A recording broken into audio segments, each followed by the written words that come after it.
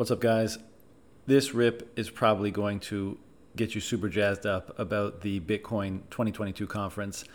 We talked a lot about the 2021 conference. It was incredible. And this one, the next one is going down April 6th to the 9th, I believe. Don't quote me. Check it out in Miami Beach Convention Center. Max capacity, 35,000 people right near the beach. It's going to be insane. I can't wait for it. So if you want tickets, use the promo code RapidFire and get yourself 10% off whichever ticket you end up choosing. Also, thanks to Bull Bitcoin, one of the raddest companies in the Bitcoin space. If you're in Canada, check them out. An amazing way to buy Bitcoin. Gets your Bitcoin right into cold storage. They don't custody it whatsoever. They don't hold it. And it's in my opinion, the right way to purchase Bitcoin so that you're not leaving your Bitcoin on exchanges. It's going right to your own custody. And of course, for your custody needs, check out the BitBox O2 by Shift Crypto. Great hardware device. It's equally applicable for noobs and pros alike. There's lots of great info on the website where you can check out the specs and that kind of stuff. shiftcrypto.ch/rapidfire. Learn more about it and get yourself 5% off. Enjoy. Let's do it. All right, sorry, Eric, go on. Oh, like we're just fucked. You know, I've just been super alarmed at we've been gaslighted so thoroughly that like when truth's told we can't understand it anymore, and so I don't know what to do. Such a good start of these lies, like people. Well, and this is why Bitcoin's so important, is that like in a world where everything's fucking lying to you, the fact that like I can have the confidence in the next block and the supply like that. That's super meaningful, you know, because like the thing that scares me the most is that like all of my writing and stuff deals with the intersection of what's called biopolitics, which is about like essentially the state wants to control your physical body. And it just so happens that this pandemic lined up with it perfectly. And it's just terrifying to like, I can't help but think about Hannah Arendt in Personal Responsibility Under Dictatorship. She goes, look, like we knew our opponents were going to fuck us like this. Like the thing that really scares us is watching our friends' dialogue change and having them be cool with like sacrificing us. Yeah. I mean, on the first point, that's one of the things, like, you know, I was just telling you guys where I'm at now in the situation, and like, you got to be careful with how much of this you let influence you. But like, I do kind of look out on the world and look at the moment I'm in, and I'm like, man, this is so great. And then I'm like, how stable is this? And then the answer that bubbles up in my head is like, well, not very, right? Because once currency crises kick off, especially in the, you know, in the more major places, or things continue to accelerate in the general direction they're going, a lot of this becomes unstable, right? And, you know, we can probably insulate ourselves from it longer than most people, but ultimately, you know, like I was talking about the grocery store, like, you know, when does that change, and when do rising prices lead to shortages and all that jazz? So it is very strange times where we find ourselves in, that's for sure. But how is everybody? It's been a while. Other than the world, you know, falling into hell, how's everybody doing?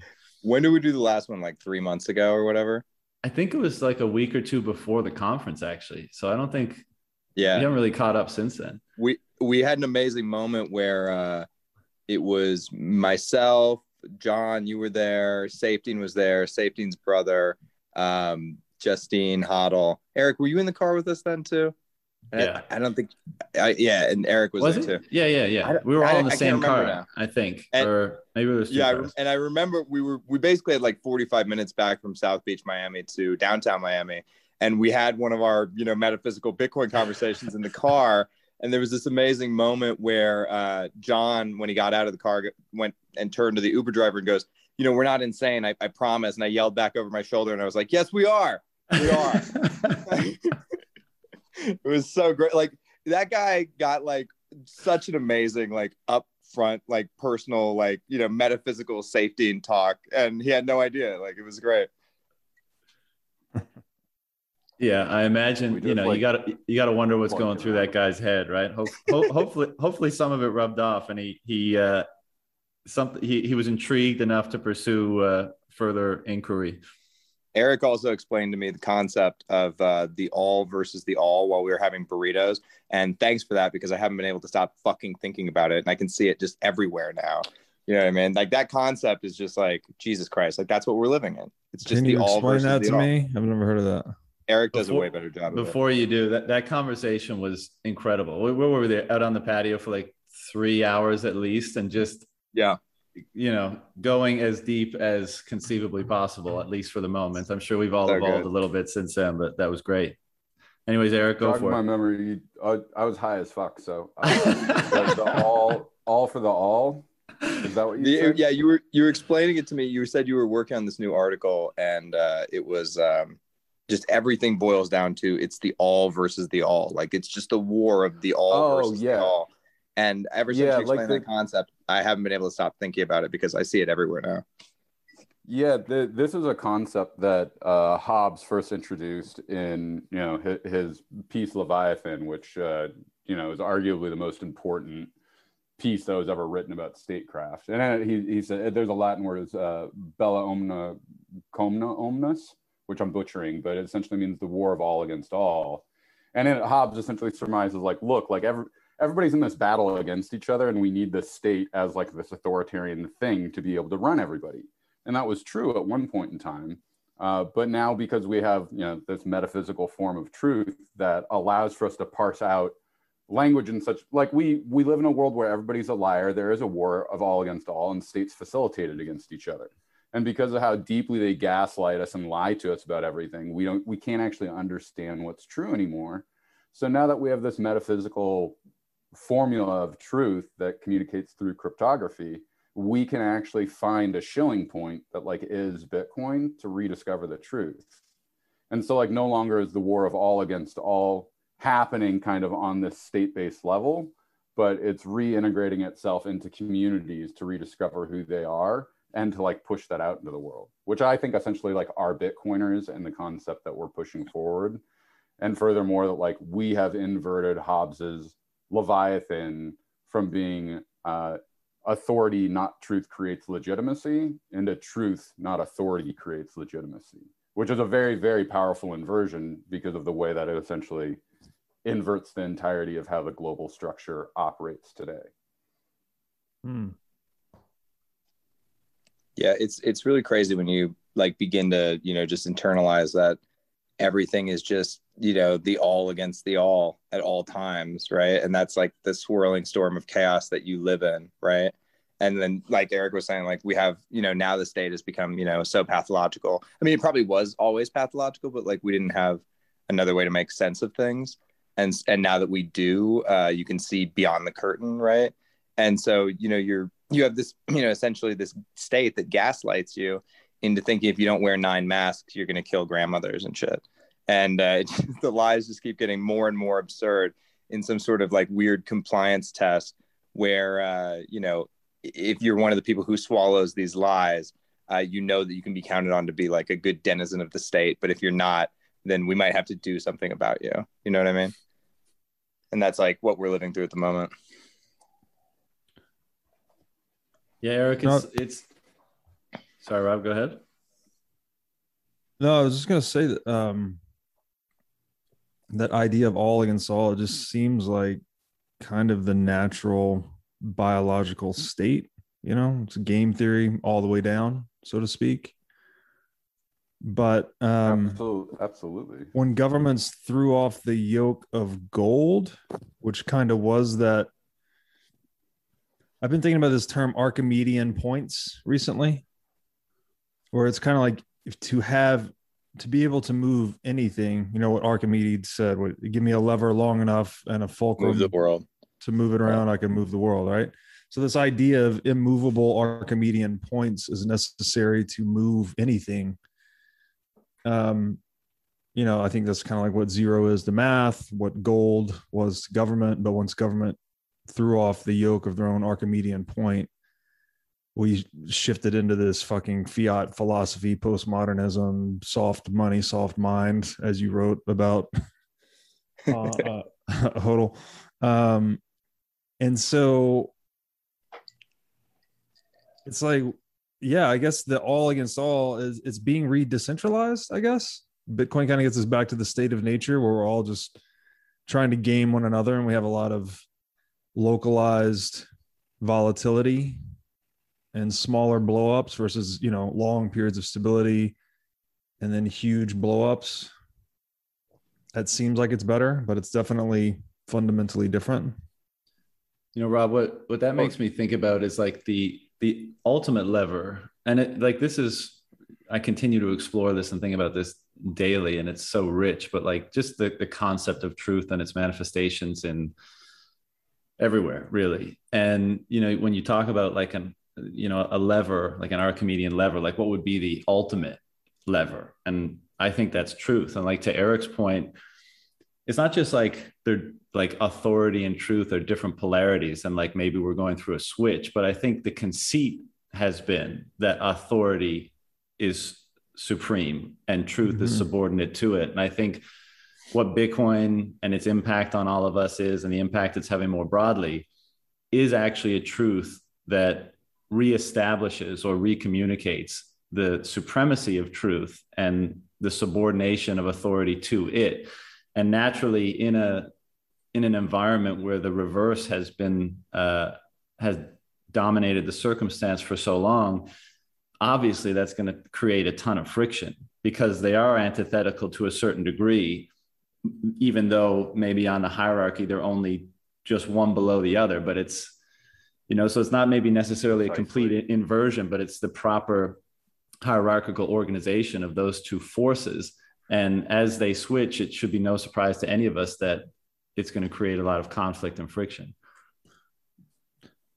Well, in that hierarchical order, like the support, like with one having a maxim and the other being immediately subordinate to it, it makes sense that that slight inversion kind of augments everything because it's literally a reordering of the value structure in entirety. Go ahead, Rob. I was just going to add that you almost like truth and authority, they almost blur together a little bit where, and I guess the crux of the issue here is the violability of property. If property can be violated, then might is right kind of thing, right? Then you get authority is truth because all of a sudden the state can swing the hammer and take your property and really dictate the flow of your life, you know, through coercion, compulsion, violence, all these things. But Bitcoin just gives us this new, it's almost like we had this idea for a long time, you know, this idea of inviolable property, life, liberty, property, these tenets of natural law, but they were just scribbled down on the Magna Carta or they're just scribbled down on the American Constitution so we could ultimately ignore them or diverge from them. But Bitcoin is just, it is practically implemented this principle of inviolable property such that it inverts truth to become authority. You know, it's like we have to have some Archimedean point. There has to be some higher order principle or immovable thing we push against to move. This is like a physical, maybe even a metaphysical reality. Like you can't have movement unless there's some fixed point to push off against.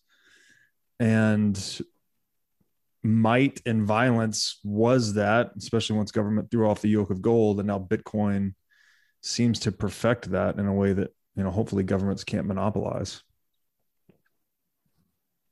I mean, I think what do you guys think with where we're at? Can it be monopolized? That's the question I continuously, that's the question I continually ask myself is like, is the hyper Bitcoinized future that we all believe in, is it coming? Are these things going to happen where, you know, the military, which is the largest asset of the dollar, switches because of a loss of belief from the soldiers who are accepting the dollar as payment and becomes the largest liability of the dollar? And then we see the dollar collapse. Is that going to happen? Or is the cabal that, you know, controls all the guns and all the law, makes all the laws that none of us are in, those are the people that dictate what currency is. Are they going to continue to be able to dictate what currency is and essentially co-opt and ghettoize Bitcoin into just being a store of value? That's one of the big questions on my mind. And it's something I think about, you know, pretty often.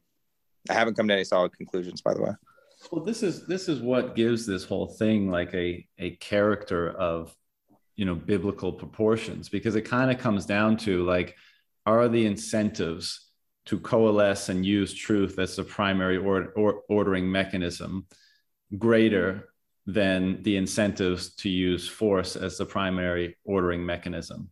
And obviously the incumbents, and who are they, right? Because as you said, Huddle, like, yeah, the incumbents includes the military force, for example, that they can bring to bear.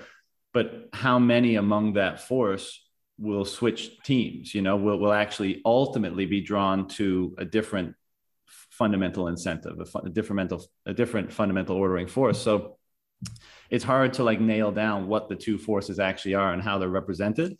But I think it ultimately comes down to that. It's like we will be kind of confronted with a situation where all of humanity, through the individual decisions of every single person, is going to be confronted with the decision: are you incentivized by truth and fairness and cooperation, let's say, among other things, or are the incentives and the people that are playing to them around using force to order things greater? And my faith, and probably dramatically emboldened by Bitcoin and what it represents, is that the truth incentive is going to win out. But how messy what kind of proportions that battle plays out on and what it looks like. I mean, obviously we're all just a part of it. We nobody has any answers, but that's my underwriting faith, is that the incentive of truth and freedom and cooperation for more people supersedes that of the I think smaller people that can even avail of the incentive that is forced to coordinate things.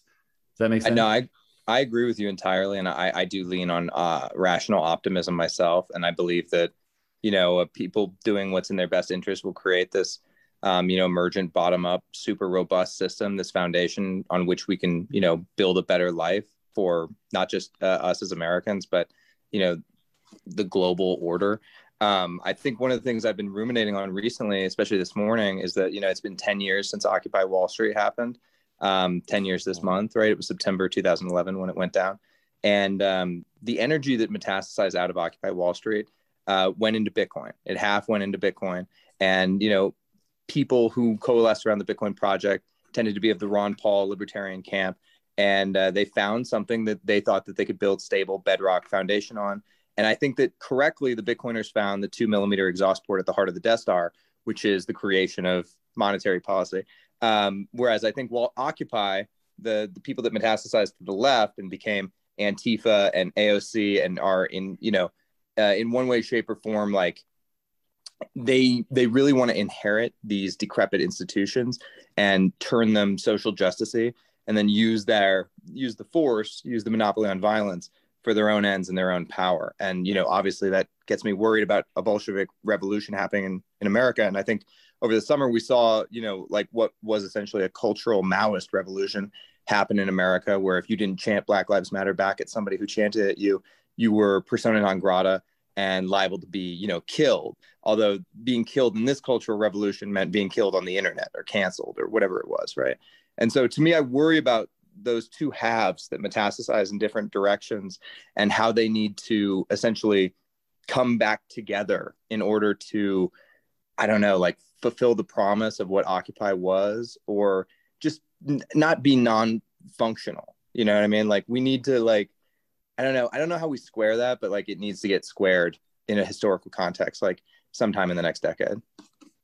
Oh, Huddle, I'll take what is economics for 500. The problem is the I know. Well, and I get this from talking with some far left friends, is that there's like a fundamental lack of economic understanding of that. Like you can just exploit the rich, get the money that you need, and then like move forward with paying out all these great social projects. And like, I really like that idea. I really wish it worked. I really wish that like the government was this magnanimous, judicious institution that was ready to deliver these things. That's not them at all. And like, that's part of the thing that they don't understand, is like, they really think Elizabeth Warren's like there for them. They think like AOC, like if they would have been like, hey, like stop going into the Met Gala, like you're representing the rich in a way that's really stupid. And then she'd be like, oh, gee, like you're right. I can't believe I did, And like, I deeply empathize. Like, I really want that. But for me, the experience in Occupy Wall Street was watching these people really meant everything they said, getting the absolute shit kicked out of them by the police, nobody noticing, and then it devolving into all these conversations that not only were unproductive, but fractured everybody. And I think that like through understanding these actual economic tenets of like, look, we can't just steal from people and redistribute and think that that solves it. But like, we actually need to like make a level playing field so that like those who actually can perform better in these conditions and who can create more economic opportunity for others aren't going to get absolutely hammer fucked by the government at the end. Because like that's the thing that I keep seeing coming up. It's like people that really want to create are dynamic individuals that are pushing the boundaries. They come up against all of the not only regulatory burdens, but like with the banking establishment and how embedded they are in the political establishment, it's clear that like they can come along and fuck us up using the SEC and all their bros that have been through the revolving door of politics and banking. And that if you have real entrepreneurs, they essentially get into a John Galt situation where it's like, why should I save humanity? You guys are just going to tax me out of fucking oblivion. So maybe I'll just stop working. And that's kind of where I'm at too. You know, like I've retreated to my paradise. I'm preparing for the inevitable fall. And I'm just not super interested in contributing right now because of the way that the government shows up to absolutely steal, like they steal more money than I pull out. Like what can I even fucking do with that? It sucks. It's lame. I don't want to put all that effort in to just have that theft happen. So long story short is I think that break with the left was an economic one. And I think if we can somehow get them to the playing table to understand that like this fiat economic bullshit game and the monopoly on violence doesn't work. But I guess that's kind of like the whole shtick, right? Yeah. But they've been playing this game of victimization where they're racing to occupy the victim position, which is a fundamental race to the bottom. Whereas we've been playing this game of self-responsibility, which is the opposite. It's a race to the top. And so I think that's also part of the schism.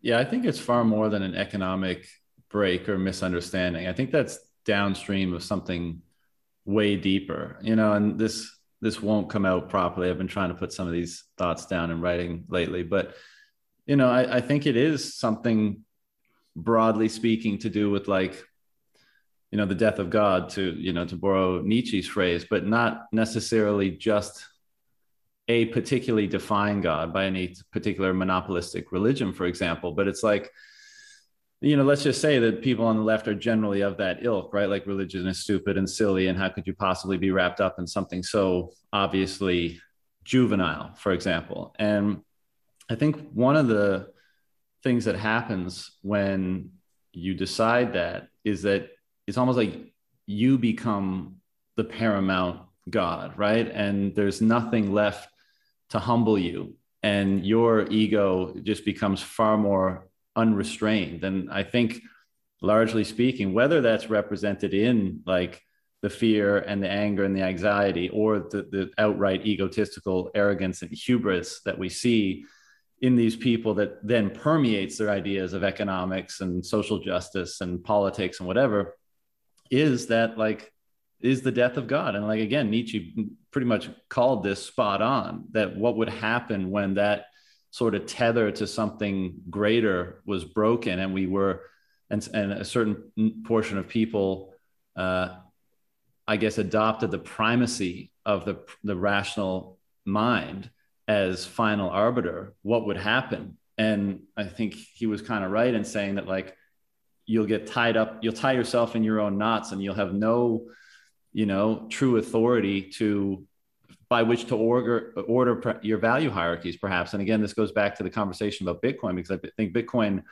in that it transmits truth, is a tool for the proper ordering of value hierarchies. And when you do that, when you order value hierarchies properly, well, the question becomes like, what is that stairway leading to? Sure, you've got all the pristine and proper information to say this is better than that, and this is more valuable that, and that. Well, where does it go? Well, it goes to something higher. It goes to the highest ordering power, and is that you specifically as a meat space human being with your rational mind, or does that knock on the door of something that is far grander, that you are an expression of, and that expresses itself through you, but is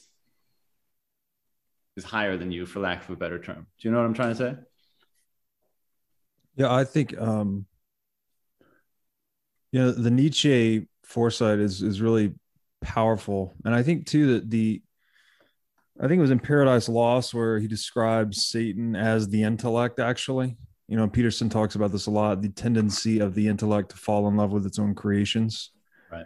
So we start to believe it's like we have our mind, we have the logos, this rationalism that helps us deal with space and time. But there's something beyond all of that, beyond space time, beyond symbols, beyond language, beyond logic. That is the domain of the divine, like that it's inaccessible by the intellect. But somehow we think like the totalitarian mindset is no, that doesn't exist. Whatever I have concocted in my own ego and my own intellect, that's what I need to impose on reality. So that seems to me to be like kind of the microcosm of this struggle between mind and spirit is also expressed in the macro of kind of the state and the market in a way, right? The market is almost like the cellular intelligence you have in your body, where your entire body is so much more intelligent than just your mind. It's running all these functions in parallel, but the mind is kind of the overriding mechanism. And it seems like maybe we've just become so, we're all children of Descartes, I think, therefore I am, right? So we're overly identified with the mind individually. And I think that overemphasis on individual mind identification is expressed in totalitarian states, frankly. We keep trying to override reality. And I think, the state is kind of, it seems like to speak to that schism that Hodel brought up, it's like the state preys on whichever direction the market's moving. Like this movement to the left, they're sort of preying on the compassion of people, where people think like, oh yeah, Wall Street is bad. It is robbing from everyone. So what do we need to do? We need to put in some AOCs or whatever politician that's going to tax the rich. But that's what lets the state stay disguised all the time. It's always hiding behind kind of this pendulum swing in opinion. And I think that the schism, let's say from the energy from Occupy Wall Street went partially into Bitcoin, which I would argue is the right move. That's the people that understand economics is upstream from politics. And then the other piece of the other part of this energy goes into the left, AOC, Black Lives Matter, whatever. That's the cohort that mistakes politics as being upstream from economics. This is kind of the illusion we're all operating under. Again, it's this mental illusion that somehow my fucking opinion or willpower will change the market. And it's quite the opposite, right? It's whatever the market is doing ultimately shapes politics. And so I think, John, your earlier point about betting on Bitcoin, it's not just a faith in my mind, because Bitcoin's functioning as both a carrot and a stick in this regard, in that it's a carrot for those that are being victimized in that system, right? They can have equanimity to force. You can just move into Bitcoin and be like, fuck your inflation, fuck your taxation, fuck your coercion, fuck your compulsion. Like, I'm maximally sovereign, go fuck yourself, right? It gives you actual economic equanimity, but it's also a stick on that organization, because as more people move into this voluntary network, the involuntary or compulsory network is being devitalized or definanced. So it's applying a stick in terms of like capital flight, fiscal and monetary discipline, et cetera. And I think that's just how Bitcoin ultimately wins. It's more empowering to individual self-ownership, which is the fucking truth. Like, only you can move your arms. Only I can move my arms. Only you can move your legs. Only I can move my legs. Like, self-ownership is this inalienable reality. And whatever system maximally honors that truth and empowers that truth, I think wins in the long run. Well, to me, like this is part of like the pedagogy of Bitcoin. Like what through us trying to dig in and understand what Bitcoin is, we start to understand like, oh, it is only through self-sovereignty that I can actually have the assurance of myself that the bank isn't going to steal my money. It is only through understanding how economics works and why it's important that Bitcoin has a fixed supply that can't be modified, that I'm empowered against these institutions. And I think that carrot stick thing, it's like a sliding scale based upon market cap, that like, if you got in 2010 and saw this for what it was and knew how to hold, like you got the biggest stick that you could have ever got, you know, just like Satoshi. Whereas I think at the end of this cycle, Bitcoin isn't going to be about number goes up. It's about going to make it, you know, and we're so unaware of how horrifically damaging hyperinflation is across board because we've never experienced it, you know, during our lifetime. And I'm really, really scared to think about what the United States looks like in a hyperinflationary environment because of not about communities and people, but this gaslighting stuff. Like people are saying hateful and violent things against each other. And it terrifies me because like, this is the formula that has always been used to be able to carry out extrajudicial vigilantism, you know? And so like, that's what scares me the most. And the other thing is like the state's getting involved too. It's politicizing every single thing it possibly can, from the pandemic to money to, you know, like you name it, they've politicized it. And it's really scary because we used to have this shilling point of values that I'd say, look, as much as I disagree with you and your politics, like you're an American and that's a meaningful thing that we share the values of our constitutionality. Well, now I'm finding most people like state of emergency, you know, comply or go into the prison camp, your quarantine quarters, you know. Yeah, and that's why I'm at the place now that when people, because I found more people are asking me about Bitcoin a lot more too. And I'm just straight up, you know, like, look, like money creation is totally undemocratic. They're clearly using it to enrich themselves. I don't know if you guys saw it yesterday, but it was that the Fed, they're like, essentially they're doing something much worse than insider trading. They're front running, you know, what the Fed was buying. You know, yeah. I'm like and like, this is just so absurdly criminal. Like, and this is the stuff that has me fantasize about some sort of fascist dictatorship where the dude's just like, we're going to kill these people that have committed treason. And like, that's all it is. And it's terrifying because like, I want a solution that's legitimately democratic or anarchic. And I'm finding that I want a strong man to come in and resolve this, which obviously is going to blow up in our face. So that thought, Eric, that thought that you're having is festering on the right in a big fucking way. And everybody I talk to who's, you know, very conservative, they want regime change. They want a Julius Caesar to come to America. That's what they want. And like Trump was not that, but that is what people are looking for, just like you just described. It's like, you know, it's this feeling when the chaos is so disordered that you just go, God damn it, anybody come in and fucking fix this shit. You know, I don't care. I'll sacrifice freedoms, fix it. Right. And it's like, that thought is dangerous as fuck. That's just as dangerous as anything that's festering on the left at this moment in time.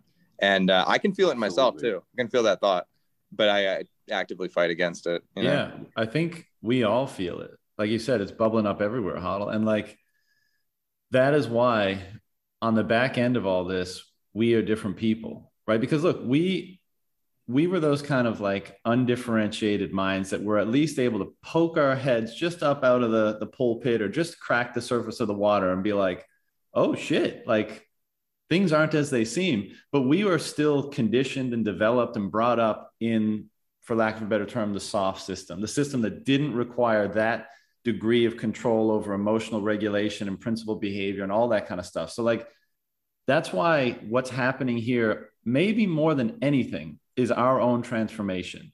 And as a result of each of our own transformations, the world that we often talk about, the Renaissance, the Bitcoin Renaissance world, the thing that we always dream about, the citadels, that comes into being through that transformation. But it's not like we're just going to sit around here, number go up, and then we're all going to have it. We're not going to be any different. The world is going to force us to refine ourselves to be the people that are capable of bringing that about. And that's the thing that's like uncomfortable, right? Because of course, all we wanted to do is stack some sats, sit back and wait for the good times to roll, right? But it ain't going to happen. Like we have to turn into those strong men that build the good times. And we're not that right now. We grew up in the soft culture. We're the generation that gets forged into what is required to build that stuff. And like, I lament that to a certain degree, because of course we all want soft, cushy lives, of course. But the other element of me is like, every time I confront that frustration and that emotional turmoil about whatever is going on, someone getting up in my grill about a mask or doom scrolling on Twitter or whatever, like I realize that this is my task. Like my task is to confront this the proper way, and for me to change so that I can confront it the proper way. Because the other thing is, like, the ends are seated in the beginnings of everything, so if we don't imbue this phenomenon properly with the proper principles and values and behaviors and ideals, then we corrupt it from the very beginning, and we'll put all that effort in just to see that it's unwound easily when it reaches some stage that we were striving for. So, I feel you 100%, Eric. And that's the part of me that wants the easy way out. That's the part of me that doesn't want to regulate my emotions. That's the part of me that, just, for lack of a better term, like fucking just fix it, just whatever it takes. But that's almost the same mentality, even though it has a different expression as the very thing we're up against. And that, again, this is why so much of this kind of winds up in spiritual or religious territory, because like the task put in front of you is so great and requires your very transformation in order to actualize it. Well, and for me, when I had my transcendental experience with Bitcoin and realizing what it was, I was really fucking angry. Like I was absolutely livid. I was like, I don't fucking want this. I look, I just wanted to be rich and have my own private little life. Like, I don't want to try to go make some revolution to change, like I'm going to be ate by this whole thing. Like, they're going to attack me personally. They're going to destroy my life, all of this. And like, I just felt this incredible rage towards, my fathers and my relatives, my ancestors, that like, you gave me this world, and now you gaslight me with this pandemic and this shit, and you sacrifice my children so you can have an extra couple years in a geriatric facility. Like, how fucking dare you guys? How dare you do all of this to us? And now I have this thing, I can actually resist you, and I can actually talk back without being terrified that you guys will just stomp me out of existence. Because maybe you will. Maybe I'll be in a gulag, but you don't get my fucking wealth. You'll never get my fucking wealth. And for that, I'm going to use it, and I'm going to fight you, and I'm going to fuck you back as hard as I can. Because you were never allowed to take my rights, you were never allowed to take my freedoms, and you were never allowed to appropriate my money for your fucking bombs that you used to kill brown people abroad. So eat shit, motherfuckers. We're coming back. We're going to fight you, and we're going to win. But this is the point, Eric. This is the point. What does fucking you back mean? Because look, obviously I share all those sentiments, but to the point I just made, what does justice look like? Because I know it has to be better than our previous definitions. This is biblical, by the way. This is the blood vengeance, right? You killed someone in my family, so I kill someone in your family, then you kill someone in my family, and it goes on for generations. Mm-hmm. And it's the oscillation of the key. I mean, the thing in my mind here is that biological desire for the strongman response. I mean, again, we're speaking to this reality where authority can actually be truth in a way that, like, might is right sort of principle when property is violable, right? That's the whole key premise here. So just as like a thought experiment, and I think maybe the illusion here is that people tend to think that we are how we are, and then we're sort of influencing the world. But I actually think it's the incentives are the first order thing. Like, incentives are the soil from which our action springs. So we've always had this incentive to go and be violent towards one another because there's a carrot at the end of that stick. We can take your property. I can take your stuff, right? There's an economic incentive for me to do that. And with Bitcoin, we're actually like swapping out that soil for something else. So that's the transformation, right? We're actually, the incentives are percolating up through our procedural knowing of reality, and it changes everything. It changes our language, changes our thinking, et cetera, et cetera. But just as a thought experiment, that strongman response, that innate biological impulse to like just put a guy in there and fucking fix it, it absolutely would not work. It would be totally non-viable if property could not be violated, right? You could put the strongest man there had ever been in that place. If he can't go out and take people's property, that strategy essentially would not work.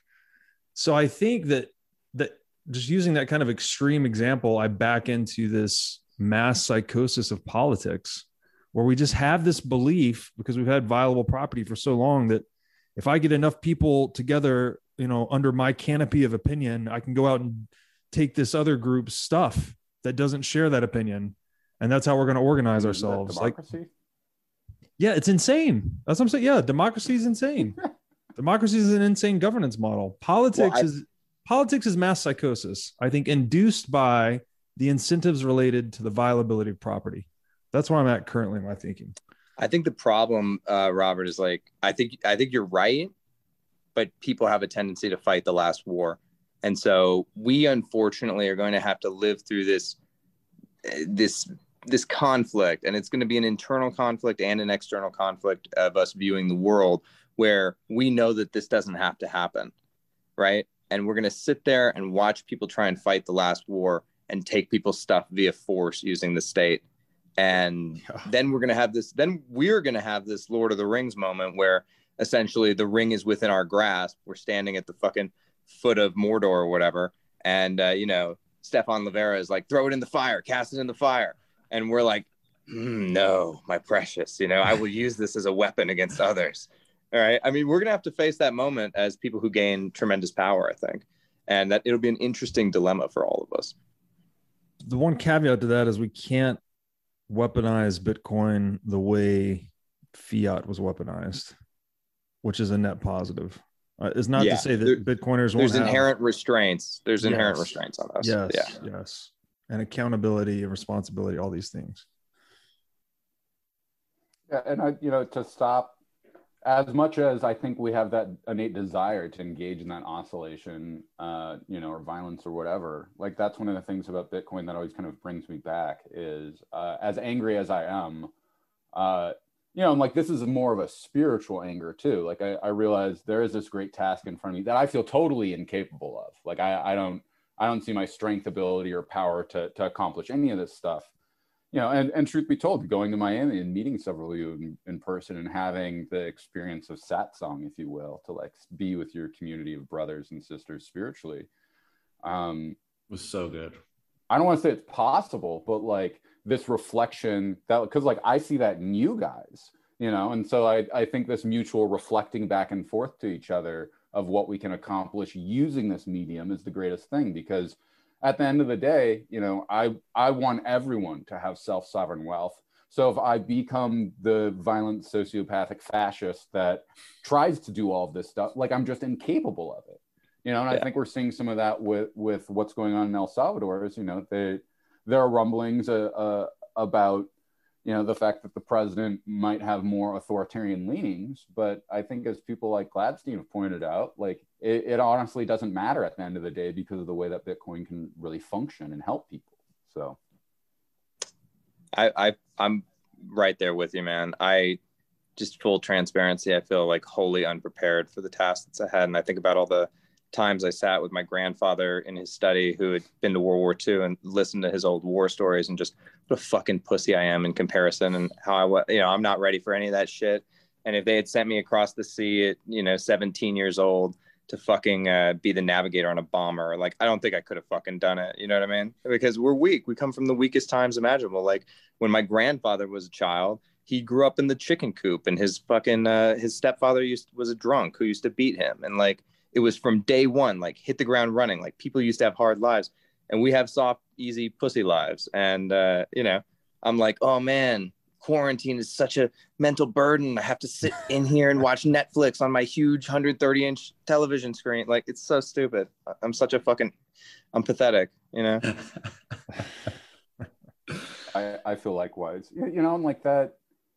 That's part of the beauty here. And like, to me, this is all the metaphysical stuff that's going on, is that like, I know all of my shortcomings and all of yours, but like out on the internet, people are like, hey, like, yay, like Eric like wrote this thing about Bitcoin. It's great, and like Hodl gave this amazing speech at BBB that people loved and got a standing ovation, and And meanwhile, we turn back on ourselves and like, oh, can I actually do any of this? Can I contribute in any way? And the truth is, absolutely. You know, like we just, in the same way that fiat world is able to like absolutely become a mind virus and like dig into us, Bitcoin kind of does the same thing opposite, in that like it digs into you of that. Like as intimidated by the task is like I still feel inspired to publish my things and to speak my truth and to try my best to participate. You're like compelled. You like must do it. I like if I thought about it consciously, I probably would shut the fuck up. But I'm just compelled. I must say what I think is true. I must, you know? Why? Yeah. I don't know. That's a really interesting question, but like it just comes streaming out of my fucking mouth. Like there's nothing I can do about it. You know? That's why we love you, man. And I think that we all aspire to that to a large degree, especially the four of us, but certainly Bitcoiners in general. Like, and we're not all perfect at it, right? Because it's a hell of a thing to make sure the things that come streaming out of you actually pass through the truth filter and are truthful, right? And you know, some things maybe don't speak to like an ultimate or deep truth, but like, I totally agree. Like all I, you know, my own engagement with reality these days, if I can manage to like cajole the bitch inside me and really get it under my control, is to see with the greatest clarity I can and express the greatest articulation of that clarity as I can. And like that filter that's in between those two things is muddy and fucked up and distorted. And it, you know, so it doesn't always, it's not a pristine stream from one end of that to the other. But I mean, I think a lot of us share that perspective. Like we're just, and you know, that's such a amazing thing. Like that gives me so much hope. Like, you know, if I doom scroll for 10 minutes, I'm like, all right, let's just nuke this whole fucking thing. You know, I'm like, no, wait, you know, like truth is actually exploding onto the world, and we're all doing our best to interpret it, see it, express it, amplify it, and use its representation in other people to help our own feedback loops to construct it even further and to refine it even further.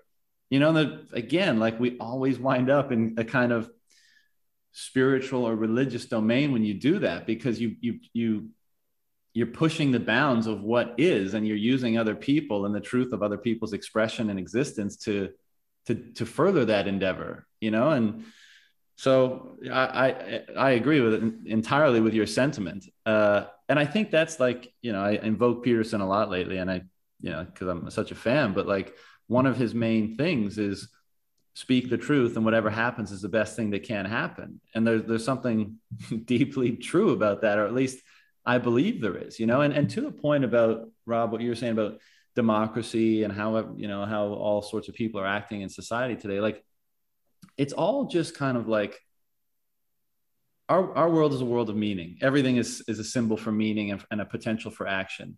We put those together and we get stories, and those stories help us graft onto reality and help us maneuver through it, right? So part of what we're doing here, and I think this is largely part of the religious endeavor, is what story of meaning is the most high fidelity graft that you can put on the reality that you confront, your experience of reality, let's say, to allow for optimal engagement with it. And I would say, you know, in large part, you know, people that are what I think we would describe as extremely misled today, the story that they're running is not a very congruent graft on what is. And I don't just mean the material world, but I mean like the forces that generate our experience psychologically, metaphysically, materially, everything. And I think what we're trying to do is we're trying to figure out what is the right story, what is the best story to graft onto our experience of reality to have the most congruent engagement with it. And as bizarre as it sounds, Bitcoin is our primary tool for doing that. And again, we're way deep in religious, you know, conversation when if we agree to that premise. So I would love to jump in on this, because I think about this a lot too. And it even kind of gets beyond Bitcoin itself. I think I look at Bitcoin as the tip of the spear of the actual digital age. We probably maybe will look back and say that COVID, Black Thursday 2020, was the inflection point into the digital age, right? In a lot of ways. But in digital reality, we have a higher fidelity means of mapping onto reality, right? We've amplified the liquidity of ideas, the liquidity of capital, all of these things, such that a free market can satisfy its truth finding function much more quickly. And you see this in dating, right? What's the chart where like people used to meet in bars, churches, whatever, all these, that percentage is collapsing. And on Tinder, Bumble, all these digital dating apps, that percentage is exploding. Like that market is becoming more efficient as a result of digital reality. With GPS, right? We can all navigate much more easily and efficiently with GPS. So digital is just changing everything, all of these matchmaking functions and markets. And that iterative matchmaking is the mapping to reality, right? Reality is constantly changing in terms of what humans want and in terms of what is available. Digital reality lets us run those iterations as quick as possible such that we are producing the highest resolution map of reality possible. And Bitcoin's kind of like just the, I guess the accounting function to that. It keeps pushing you back to reality. It doesn't let these fiat illusions grow.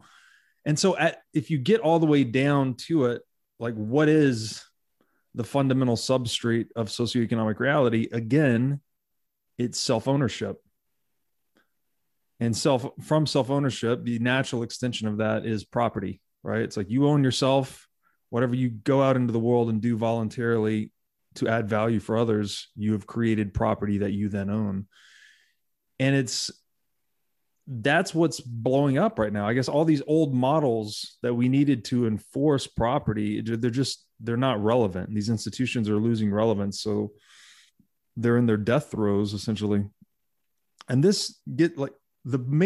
thing I'm thinking about here a lot is that the core to human coevolution, which is to say that we are participants in our own evolutionary process.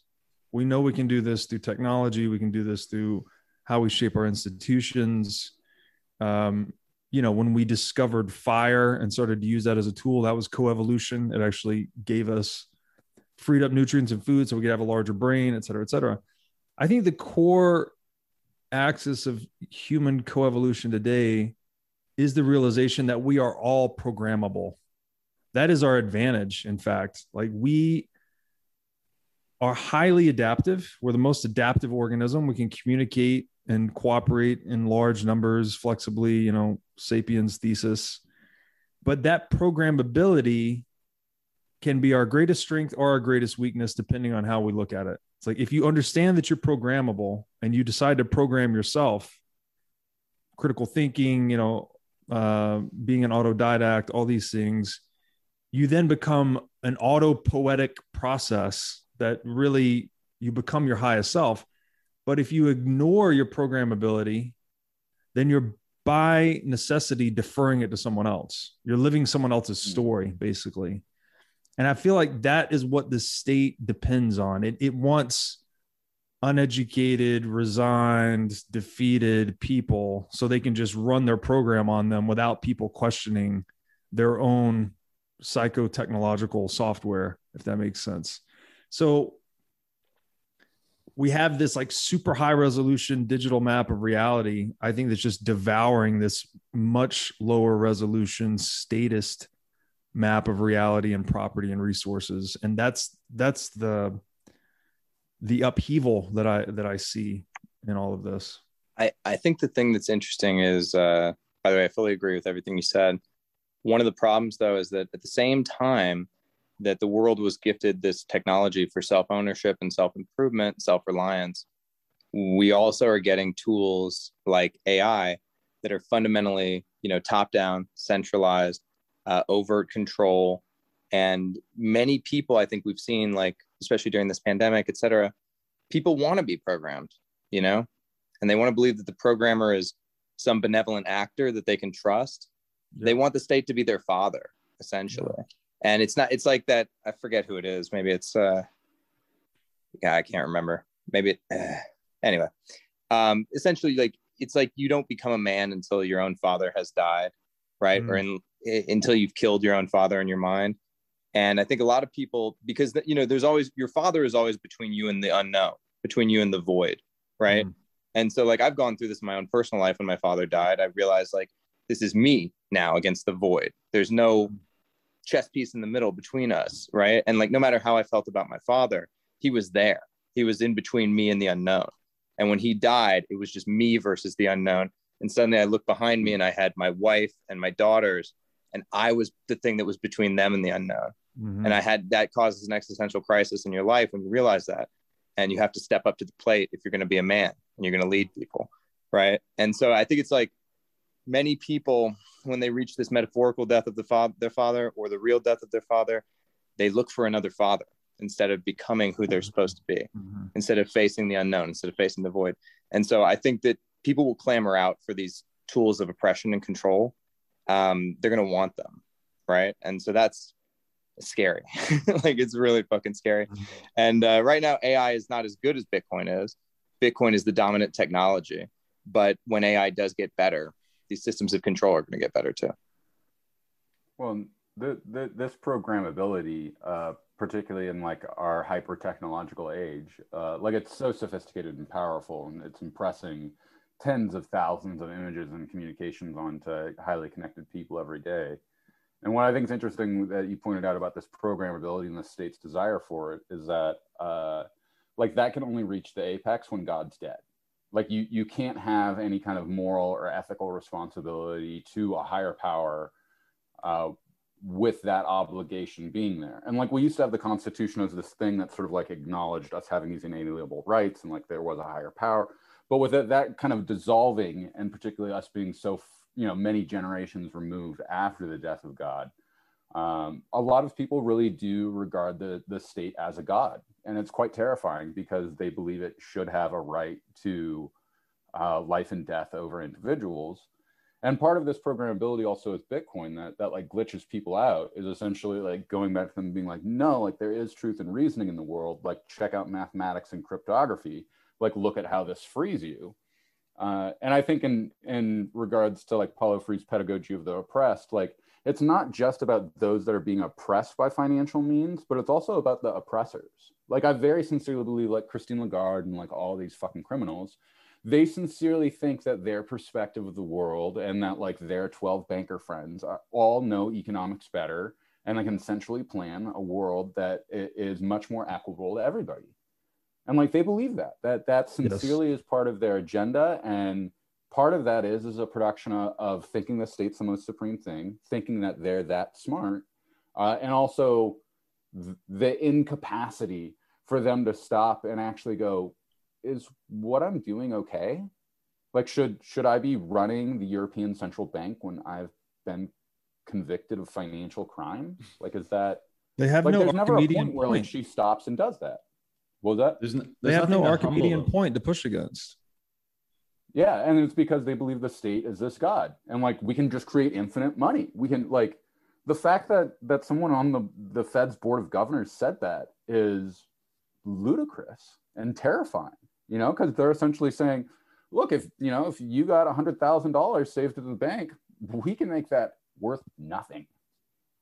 And it's scary. I'm like that. This has been the dialogue point I take with people now is go like these people want to destroy your wealth. Like they have absolutely no care about what desires you have.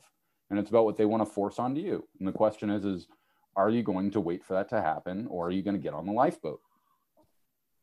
Yeah, I totally agree. And I think part of that is that kind of ego, the hubris and arrogance that results when there's nothing really to humble you. Right. And so you're left to your own how you think about your own rational mind and how there's nothing really beyond that. And, I think, obviously there's lots of criticisms to be levied at the world's, religions, let's say, but in my opinion, they were attempts at grafting something onto reality, but like not just as a utilitarian thing, but actually trying to discover the the characteristics or components of reality, and then communicating that with symbol and meaning, et cetera, et cetera. And now that we've kind of done away with a lot of them, we're in this world where like it's a battle of narrative, and it's like narrative is truth, right? Like, yeah, sure, do away with the Constitution, do away with any story about, you know, right or wrong, divinely inspired or what have you. Like, does the narrative sound good? Does it resonate with your current and obviously transient perspective of things and all that kind of stuff? Like, well, then it plays. And like the last 18 months has obviously been revealing in that regard, right? Like it's so easy to construct and impose narratives. And, you know, if you're just like appealing it to the momentary, you know, peak emotional resonances with people, it plays. It has strength and influence. And again, I think that's part of, you know, back to Nietzsche, part of the danger is like when you're playing around with such transient narratives, you're going to get chaos, right? When you're not tethered to anything more eternal or more truthful, for, you know, maybe lack of a more specific term, then you're going to get this chaos. Yeah, I think I agree with you about religion. I think religion was beautiful. I think it was a beautiful attempt, but I think, you know, I have, especially at the beginning of this pandemic, I tried to go back. I tried to become religious again, tried to, you know, pray to God, tried to do all those things. And it's just not there for me. You know what I mean? And I really do respect people who can get there and it can make their life better. I just can't get there, you know, because it's fallen. Like that Leviathan in human history its time is over. You know, you had essentially. What do you think takes its place? Well, you had God, and then you had the church, and then you had the state. And I think now you have the network. And I think the big fight is over what the network is going to look like, because the network could be that top-down centralized AI communist bullshit that I was talking about earlier, or it could be the bottom-up, emergent, robust, you know, foundational base that is Bitcoin, right?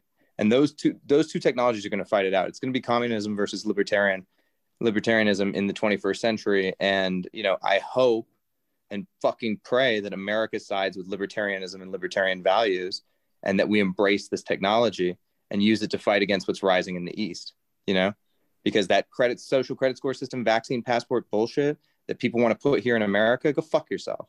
I'm not ever doing that. I'm not ever participating in that society. That's when I go live on a fucking island.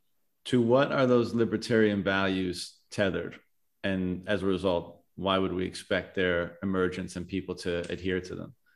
Yeah, I mean, you would hope that they're deeply foundational to the American ethos, and that something about that, you know, marches forward. And that we all are like, we're running on the fumes of like, you know, the Judeo-Christian, like American ethic that like founded this country. And hopefully there's just enough fumes left to fucking get us over the goddamn finish line. Because if there's not, we're so fucked, man. We're so fucked if there's not enough American culture to carry Bitcoin over the fucking end zone. You know, there has to be. We need it. We need it.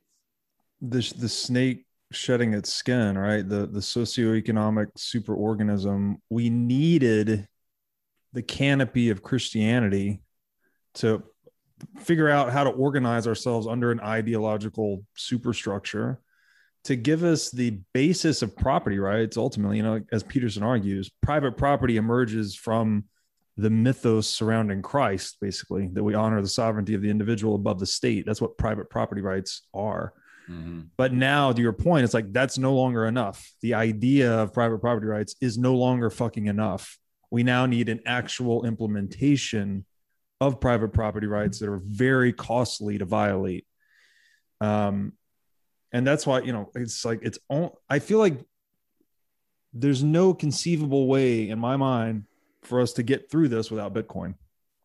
That's why I often think absent Bitcoin right now, at this point in human history, I would be so fucking nihilistic. I think, I don't know what I would be holding on to. Like what would be, it's that feeling I felt in 2004, 5, 6, whatever, pre-Bitcoin, when I discovered G. Edward Griffin's work, Creature from Jekyll Island, and like looked into the darkness of central banking, and then shared the knowledge with my friends and family. And they're like, yeah, but what do we do about it? And I was like, I have no fucking idea. I mean, It's kind of honestly, hopeless. most likely that frustration and that emotion that we were referring to earlier, that would probably dominate, right? Because we have this thing in Bitcoin to counterbalance that reactive emotion and put our energy into that and use that as a tool for our own refinement and to achieve the ends that we believe are right. But absent that, we'd probably just concentrate down into the more aggressive, monstrous sides of ourselves and say, like, well, there's only one way to handle this. And that's why this is such an interesting inflection point in history, because that's always how it's gone, right? You've always gotten pitchforks when people got mad enough about things. Yes. And now I think we have another way. And just on the point you mentioned about how now, the divine property of the individual is not just like an idea, but it's instantiated. This again is why I think there's so many analogs and there's such a usefulness in, and I know, Rob, you've been doing this and probably the other guys as well, but like looking at religion and religious stories, and I've been doing a ton of it lately as well, because like, what did Christ say? He said, put truth and the divine and humanity above all else, and all you need will follow, right? Well, what does Bitcoin do? It sanctifies the divinity of the individual. It sanctifies the sovereignty of the individual. How does it do that? Through truth, right? So through language, there's a lot of wisdom in the corpus of those stories that I think is going to reemerge and become applicable again within Bitcoin, just in a form that caters more to the symbolism and meaning of a modern world versus an archaic world. And so this is why I think we're not done with religion, but we are going to redefine it and create new stories, as it were. It's sanctifying that idea of the individual, of self-ownership, again, which is fucking real. You can't argue with it. There's no arguing with self-ownership. Even when you try to argue with it, you're expressing self-ownership. You're saying, I don't believe in self-ownership. It's a priori, something you can't fucking get rid of. And then Bitcoin has anchored that or combined that with this thermodynamic truth, right? Truth has all these different kind of meanings, but if we say it's an accurate portrayal of reality, Bitcoin is thermodynamically sound money, right? It maps perfectly onto the time and energy we sacrifice to obtain money. So it's like this superstructure of truth or something. It's truly incredible. So it's a truth machine. It's a machine, and all that machine does is produce truth. And like I've said it before, but like I can't find anything better to do with my fucking life than protect the machine that produces truth. Can you? Especially in the world full of fucking lies. No. Can't do it. You know what I mean? Like, I think I was thinking about this before I gave my talk at BitBlock Boom. And I think one of the reasons we come together is over our like shared trauma bonds from institutional betrayal, because all of us have swallowed the lie that an institution told us. And then it made our life meaningfully worse. And then we realized, right? And then you kept having that experience with different institutions. And so if there's a machine that fucking produces truth against the institutions that have become pathological and they lie and they hurt me and the people I know, yeah, I want to protect the fucking truth machine. That's what I want to do. This gets back to, we mentioned earlier that none of us feel ready for this. We all feel a bit overwhelmed with the transition we're walking into, eyes wide open. That bit of humility, that's something that Bitcoin, I think, also gives us, is that we're adversarial thinking, not only about others, but about ourselves. Are we deceiving ourselves? Are we deluded? Is our self-doubt justified? And that the absence of that at the World Economic Forum level is the fucking problem, right? They don't have any self-doubt or humility. They're just completely embroiled in their own arrogance. That they can just impose this belief structure onto reality, and that people are just chattel, right? Just pieces to be moved around on the game board. And this is, I've been talking to John Vervaeke recently, and he makes this amazing point. He's a cognitive scientist. He says the same psychophysiological machinery that allows us to be adaptive, which again is the thing that enables humans to run the fucking show on Earth, also opens us up to self-deception.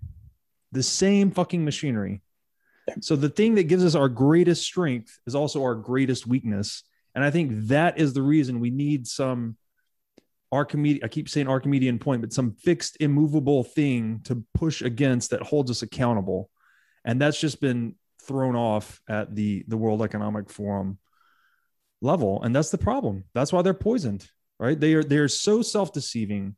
We could say that fiat currency is energizing self-deception at scale, right? All this capital misallocation, all these fucking illusions, politics, is all bullshit.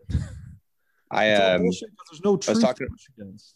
I was talking about this earlier. I read Edward Bernay's book Propaganda when I was like 19 or something, and then I began to use the tactics that are in that book in order to, you know, push propaganda on people. And I was extremely effective at it. Like when I was doing marketing, I was extremely effective as a marketer. I was extremely effective at broadcasting lies at scale, and, you know, creating these lies in a way that were extremely palatable. And I look back on how little qualms I had about doing that. Like, for instance, one of the things I pushed was I used to push pro-vaccine propaganda. I mean, hardcore pro-vaccine propaganda. And now I look at what they're pushing with the pro-vaccine propaganda for things that these aren't even vaccines. You know what I mean? Mm-hmm. And I can't abide like the small piece that I helped build of that machine. I look back and I'm like disgusted by it. And I never even fucking questioned it. I didn't give a shit. It was not to be, it was like, is there money on the other end of this machine? Then yeah, I will fucking continue to press the button as money comes out. I was a piece of shit. I don't know. Like we're all guilty in our own ways. And like that's part of the reason, like, I feel like Bitcoin allows for us to, like, you know, be forgiven and reborn. Like, I'm a Bitcoiner now. I understand, like, you know, that there are these values we can have that can be shared. And I mean, to go back to the point earlier about, you know, kind of this authoritarian model, like, I also think that, like, I think Bitcoin, unlike a constituent kind of power where we're all like, yeah, let's make a political party and beat the shit out of the other guys. Like, it's a destituent power. Like, it just works by saying, no, like, I'm not going to fucking participate. And like, that's this critical mass that we're building towards, is that there will be one day where enough people are like, no, like, I'm going to use this other system that clearly isn't going to fuck me. And to me, like, that, like, this is a totally new political ideal that, like, we haven't seen manifest in the world today yet. And it's only possible through the internet. And like, the internet, you know, like everything built up through the 20th century is now this artifact that could have never known or understood a world with the internet, you know, like, and I think that we really don't have an appreciation for how radically powerful and different this piece of technology is from anything that's ever existed before. And so it's allowing for essentially the politics of the future to start present themselves, which, as you said, Hodl, like, it is the network, you know, and it's about the affinity you have in the network, the reach you have in that network, and frankly, the tokens that you have in that network, i.e. Bitcoin. I think we can all relate to looking back at our fiat selves and cringing to varying degrees. And if we don't, then that transformation that I alluded to earlier might not be taking place. Maybe that would be a bad thing, unless you're some perfect fucking individual and you just, like, resonated with Bitcoin and unified with it entirely. But, like, I think and you're not. Yeah. So I think if you don't look, I mean, we call it our fiat selves now, right? That speaks to the degree of transformation. And I look back on elements of work I've done and behaviors, and, you know, I always tried to be a good person, but you get drawn away by the signal, right? The siren signal of fiat. And there's so much social license around it. There's so much social reinforcement around it. Like, Rob, you were saying about, you know, the adaptive capacity, that it's just totally normalized, and you end up saying, like, well, that's the signal. How should I not follow the signal? And you do.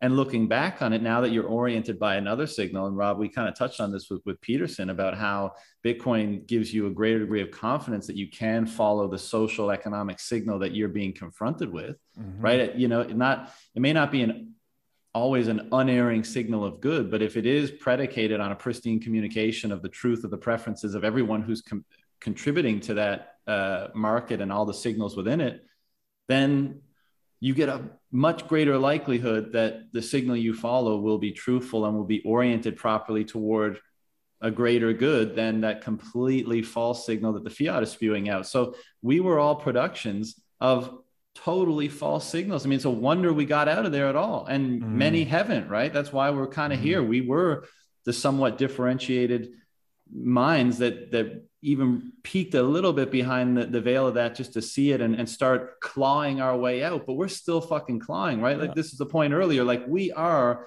those weak fiat conditioned selves, and we're only now being like, oh fuck, there's so much work ahead of me to not be that and to be, you know, the one who's aligned with the more truthful signals.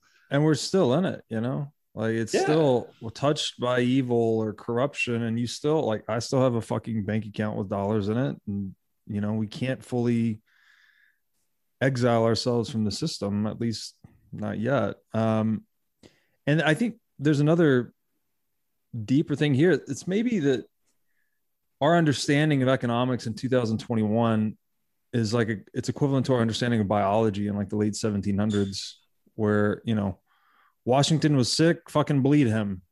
The economy is sick, fucking bleed the money type of thing. We're just, in 200 years, we'll look back and be like, oh, those cave people knew nothing about economics, essentially. And Bitcoin was their awakening.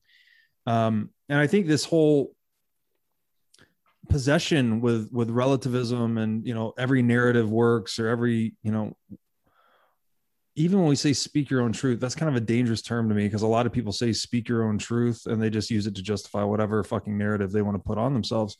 But it's this disregard or disrespect or irreverence for rationalism, right? Of a priori knowledge, you know, no thing can be in two places at once. Production must precede consumption. These things that are not empirically true, they're rationalistically true. And we just don't have that. We don't have that foundation in our epistemic system today, where like rationalism overrides and corrects empiricism, not the reverse. We think you could go out and somehow run an experiment on all the parallel lines in the universe and prove, you know, if Euclidean geometry is true or false. But we have to have these inviolable axioms on which we orient ourselves. And, you know, in the socioeconomic space, that's property, right? It's just fucking property. It's just self-ownership. If we just honor the concept of self-ownership and all of its extensions, then that's fix the money, fix the world, basically. Can I say, by the way, when we were talking about Peterson just a little bit ago, that you boys did a fucking phenomenal job. That was one of the most masterful orange pilling sessions I've ever seen in my fucking life. You guys and Richard and Gigi fucking smashed out of the park. I read through every comment on Peterson's YouTube. The entire audience had been orange pilled because you came in and you spoke their language, and they were like, oh, wait, this is the thing that we've been looking for as a fucking tribe. And you guys were like, yep. And they were like, oh shit, this changes everything. That was like every comment, dude. I mean, it was just mwah, chef's kiss. It was so good. It was so good. Thank you. That was our game plan. You know, like and to me, like these are the critical moments of like winning that I think reestablishes everything. You know, like now Peterson's in the ear of the PPC party, and like that there's real potential there. And I truly do believe over the next 5 years, like Bitcoin will activate the political aspect of it. And to be very clear, like I use the word political versus politics differently. Politics is the partyism of right-left bullshit. The political is the fundamental movement that reactivates something that is actually political. Mm-hmm. You know, and I want to see Texas, Wyoming, and other states absolutely hammer the federal government with being like, we accept Bitcoin, we have Bitcoin in our treasury. Like, I want this to accelerate and escalate itself to being a true constitutional crisis, that I want the states to straight up be like, we don't accept the US dollar. We don't want anything to do with the US dollar. Go like figure out how you're going to pay off your trillions of debt. You know, and I'm super hopeful. Like, I want to see a Soviet style dissolution where states break up and the Fed has to auction off all of its fucking metal as scrap metal, and that'll pay off all of its bullshit. You know, and we'll get a reorganization. Hopefully we'll break up Canada at the same time, and you know, it'll be really wonderful. Maybe they'll sell off all the public lands too.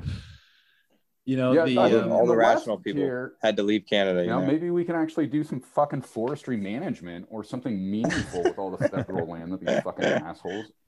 You know, like I'm surrounded by a bunch of land that like they're like, well, I guess it'll just burn you alive at some point. It's like, what? Couldn't you manage it? You know, like The thing with the Peterson pod, and I don't know if it was, anything that we had to do with or some exposure he got prior to that or since or whatever, but none of this is unexpected to me, and probably not to any of us, right? Because we are extremely confident in what this is. Here we are talking about all the different kind of trying to wrestle with that. And, kind of owing to the fact that I think that's real. Like we may not be articulating it perfectly at all times, but like we are dancing around the thing that's real. That's also been Peterson's pursuit for his whole life. I mean, there's very few people on earth that have dug into the realm of meaning and value and truth than Peterson. And so like, I knew it was only a matter of time. Like there had to be that spark that planted the seed that made his brain go like, oh, this is related to that. Because once that road is established, then he's just going to take care of the rest. And that's why in his recent thing with Max Bernier, like the discussion went to money and politics and monetary policy, and Peterson's mind immediately went to, well, what about getting government out of the money? And isn't Bitcoin the means of doing that? So like, he's obviously still early in the process, but like his sheer interest and desire and determination to pursue these concepts of truth and value and meaning is going to mean that like he's on the super highway, the fast track to going into that. And it's, we said this before we even talked to him, like in our own, when Rob and Richard and Gigi and I, kind of had a little pre-chat, it was like, well, like, let's just talk to him about what it means to us and why his work was meaningful to us and why we found it useful. And his own brain's going to take care of the rest. And by the way, I mean, I appreciate the comments, Hoddle, but like, also, weren't you impressed? And I didn't quite realize this when we were having the conversation, but watching it back, I was like, holy fuck. Like in real time, he's got smart. Some stuff that like he's a lot of smart, people take a long smart time to motherfucker. Get. Yeah, like he's a smart motherfucker. When he mentioned the one where like you're about building a bridge from like the energetic to the real world in order to create an unerring signal of value, like basically explaining proof of work and how that generates what Bitcoin represents. It's like, dude, most people in Bitcoin don't even get that. And like, you just got it on the spot. Not only that, not only his understanding, but his questions. He only had about like maybe 3 questions I thought were pedantic or like pedestrian. The rest of it was just like inspired. You could tell that he was having a moment where he was really lives in that realm. Right? He's so good. He sees the world through meaning. And like, obviously he's not infallible. And, some of his opinions might seem a bit mundane or whatever, because nobody's perfect. Right. But he lives in that domain. So it's only a matter of time before that whole world is shaken up by what Bitcoin is. And as far as I'm concerned, I think he has this quote. I don't know if I heard it through him or one of his books, said all true maps must align. So I'm kind of with you, John, that I thought it was just a matter of time. Like as long as he kept being Jordan Peterson, he was going to land on Bitcoin at some point because of all the reasons we've laid out today. I really was impressed by, and I guess we could maybe take some credit for this because we did try to come and speak his language. Clearly we're big followers of his, but how quickly he seized on the concept of the free market as a distributed computing system, distributed cognition, and that clearly a signal that was maximally noise free, right? Like essentially what Bitcoin is, would be the best coordinating mechanism for that. To watch him go through that chain of logic in just like a few seconds is what takes most people, I don't know, a few books and a few months to kind of let settle in. Was just a reminder, again, watching it back, I didn't see it in real time either, that this guy is something else, man. He's just, I think he's the greatest living philosopher in my opinion. Thank God we have him. Like, I think one of the great tragedies was that he got sick right at the time of the Cultural Revolution here in the West.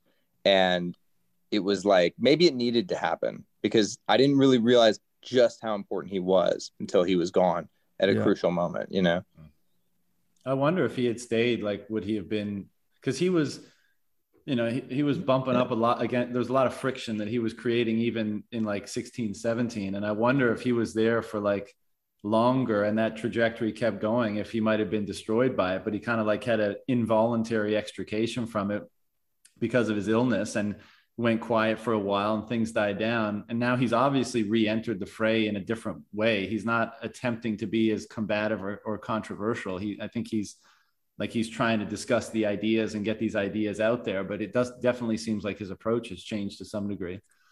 I think he was very surprised by you guys too. Like, I think he was very surprised that there was like a group of 4 young, super intelligent guys who had dedicated their lives more or less to Bitcoin. You know, when you like deal in truth and you see that, you see the conviction in another person, you understand how intelligent this other person is. It makes it a lot harder to dismiss Bitcoin because you go, holy shit, like there are people dedicating their lives to this. This must be important in a way that I can't understand. And I think he got that immediately too. I wonder how many people do get that, because that was one of the things that made me incredibly bullish on Bitcoin, is just meeting other Bitcoiners, you know. And like, I think this is an experience we've all shared, is when you meet other Bitcoiners, you go, holy shit, like Eric is really fucking smart. You know, John is really smart. Rob is really smart. Like, these are the kinds of guys I've been looking for my entire life. And I thought I was the only one. And it was just me constantly getting in trouble in the back of the class, you know, for speaking up for the truth. Right. And it's so good to know the Bitcoin. I got COVID after BitBlock Boom, and I was down for like 2 weeks, and I was still like, it was fucking worth it. It was so worth it, you know? Yeah. I wonder. Go ahead. I was just going to say, like, to me, I actually sincerely think Bitcoiners are more important than Bitcoin, you know, and the reason why is because the first philosophies that Bitcoiners are building up from that allows for them to understand Bitcoin. Like, if in some crazy world, somehow the governments did manage to actually destroy Bitcoin, like, I feel confident that, you know, some NIM would come back up and reproduce it from first principles, maybe with new cryptography or new design or something, but we would have it over again.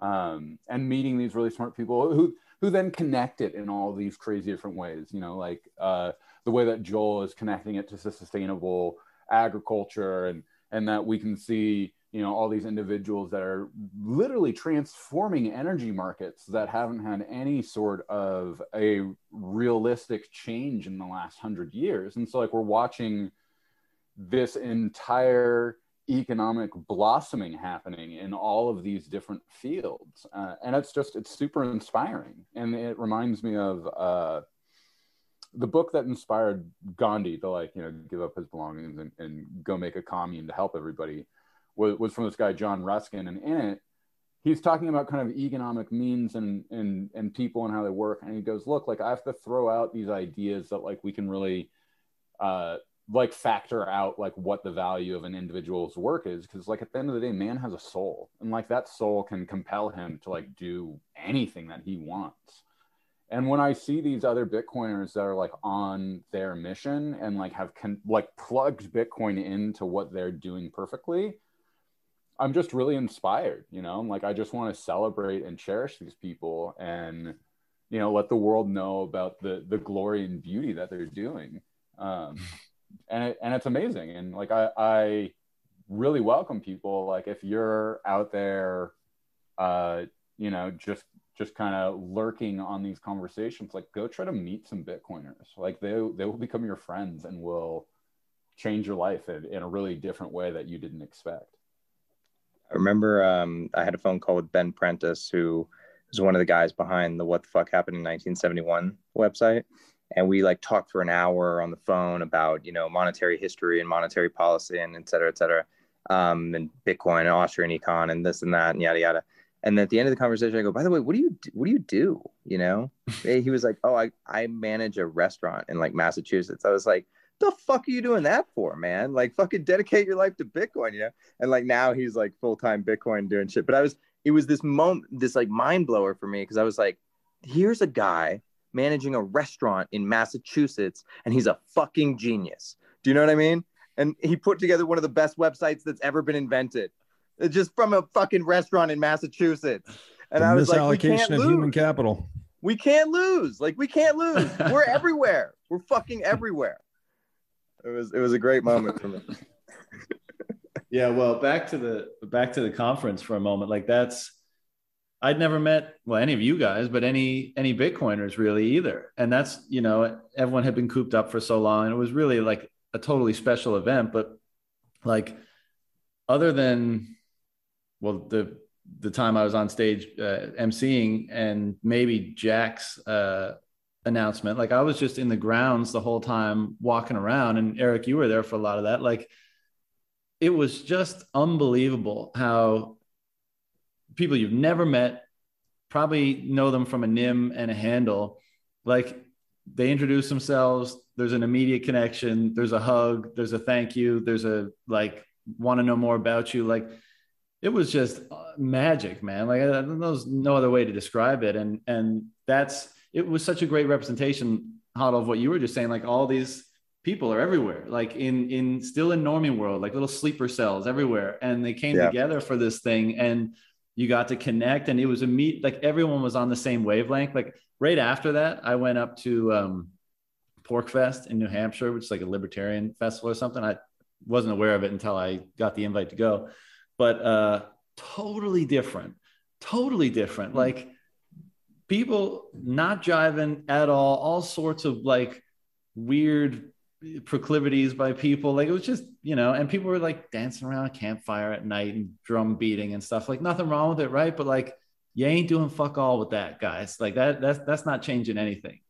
But at the Bitcoin conference, just there was such a, again, wavelength. Like, everyone was just on the same wavelength, and all the parties, all the dinners, all the hanging out was just so smooth, right? So perfect. So my heart was just like so blown wide open just from the John, like, we just had these incredible shares from people. Like, thank you so much. Like, the information, the stuff you published has just like changed me in my perspective. And I really came away. I remember, John, we like walked home real late night, and I dropped you off, and I was walking home by myself, and I was just, like, I'm pretty sure I was crying, and I was just like, not only thank God so much for like giving me the exposure to this, but like to have these very personal things that I have wrote, like, I wrote Bitcoin is Messianic, like that was disturbing for me, to publish that, and then to have people say like, thank you so much for publishing that. Like, it really opened me up, and it also really had me have to like take this look at myself of like, okay, like, this isn't about me anymore, and like my hands are in this machine, and I have to do what I have to do with it. And something that like Gigi told me that really helped me is he was like, look, I host a lot of your content and stuff, and I love people read. He was like, right now, like, someone's reading your work, and it's like blowing their fucking mind. And that like, there's all this work that's happening that like, you're not even involved with anymore that you've done. He was like, and just keep going, And we talked about how we have a privilege to take a place amongst, this dynastical change, that maybe we'll be lucky enough that in the year 2300, they'll be like, yeah, like my great grandfather, that was American HODL. It will be like, what? No. It'll be like, no, check it out. Like, I have the UTXOs to prove it. And you're like, what? And like, I can only hope, because like, I think about, like HODL, it sounds like your grandfather was an actual war hero, and like, so was my grandfather. And I ask myself, like, how do I ever get to make a contribution to humanity like that, to where I actually feel like I was part of something bigger than me? Because I tell you what, fiatism is not going to give you anything remotely close to that. The best that you can do is hope for a cushy position somewhere on the ladder, and that they won't dispose of you at the end. Unlikely, but they probably will. Whereas what we're offering, a hope, No, I keep one of these on my desk. It's a cast coin from 2011, and it just reminds me I would never, ever, ever give this to anybody else. I wouldn't sell this to anybody at auction. This is for my great, great, great grandchildren. And maybe the story is them holding this, being like, can you believe this idiot thought these digital coins were worth something? But maybe the story is, holy shit, your family has a fucking cast coin. Like, this shit is like emotional for me to hold, honestly. I just think about the future. Like, put that on the altar that like activates the transaction that like brings the sleep elevator down, and then we'll. It's hard to think of a better family heirloom, right?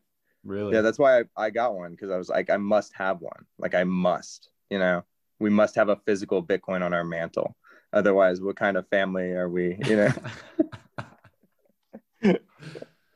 other thing that's amazing, the sleeper cells you were just referring to, John, Bitcoin number go up activates more of those sleeper cells. Yeah, it does. So how many more of us are out there, that just haven't woken up yet?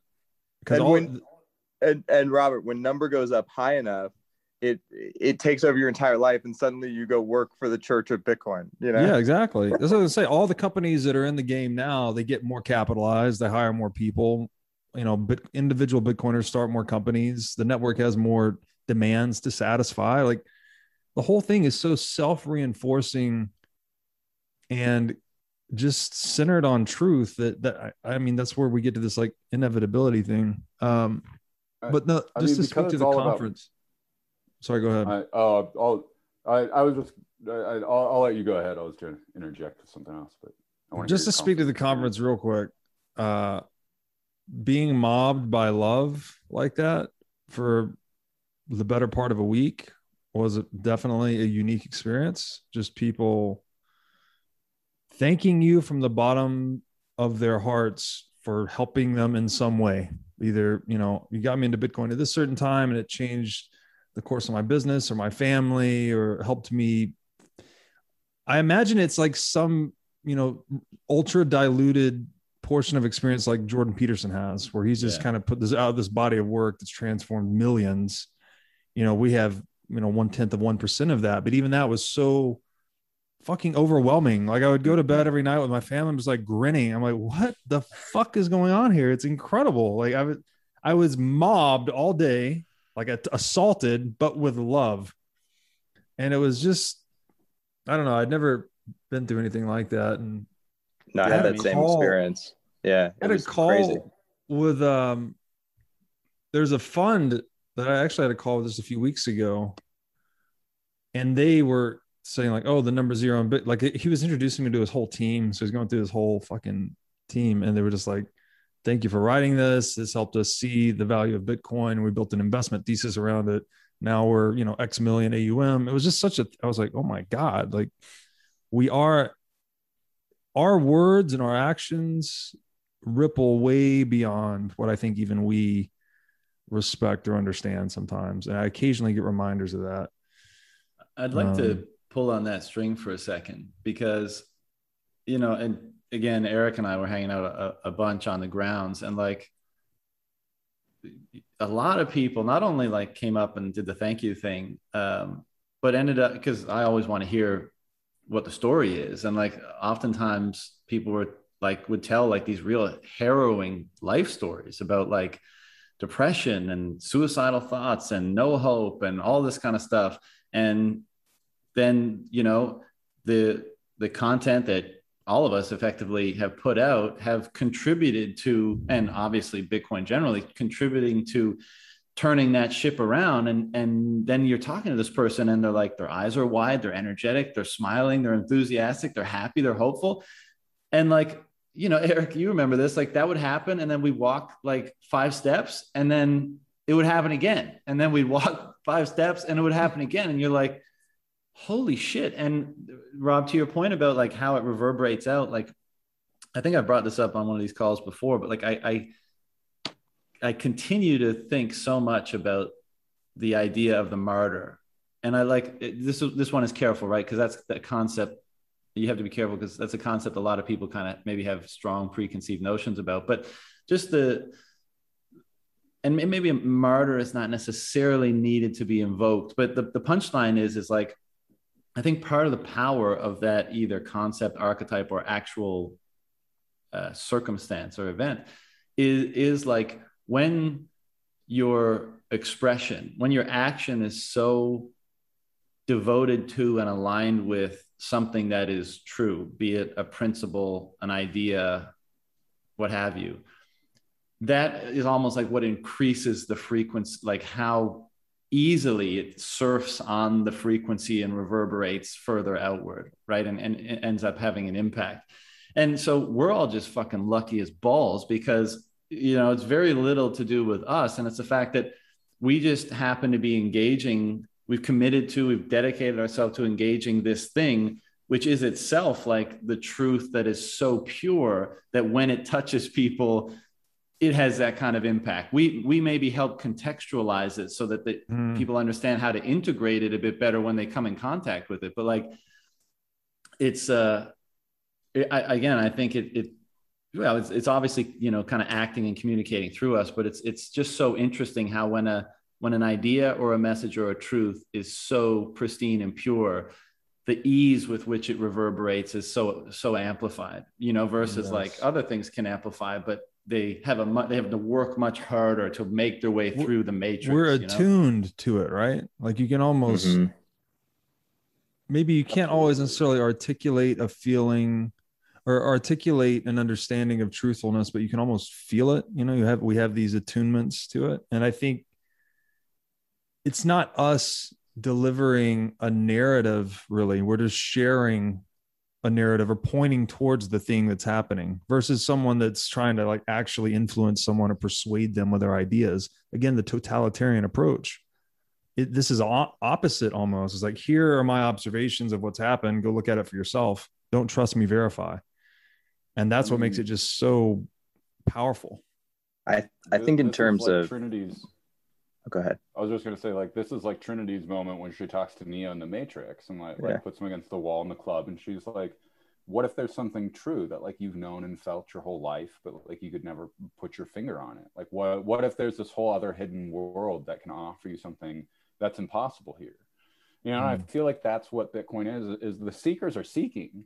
And when they come about us, you know, like we're, you know, frankly, we're Bitcoin apostles. We're like, let me share the good news with you. Like, not only like the hellscape of fiatism destroying you and manipulating you and having you not believe that there's a God, but there is a God. Truth does exist. You have a soul. You can protect your wealth infinitely. Cryptography will not be broken because the state demands it.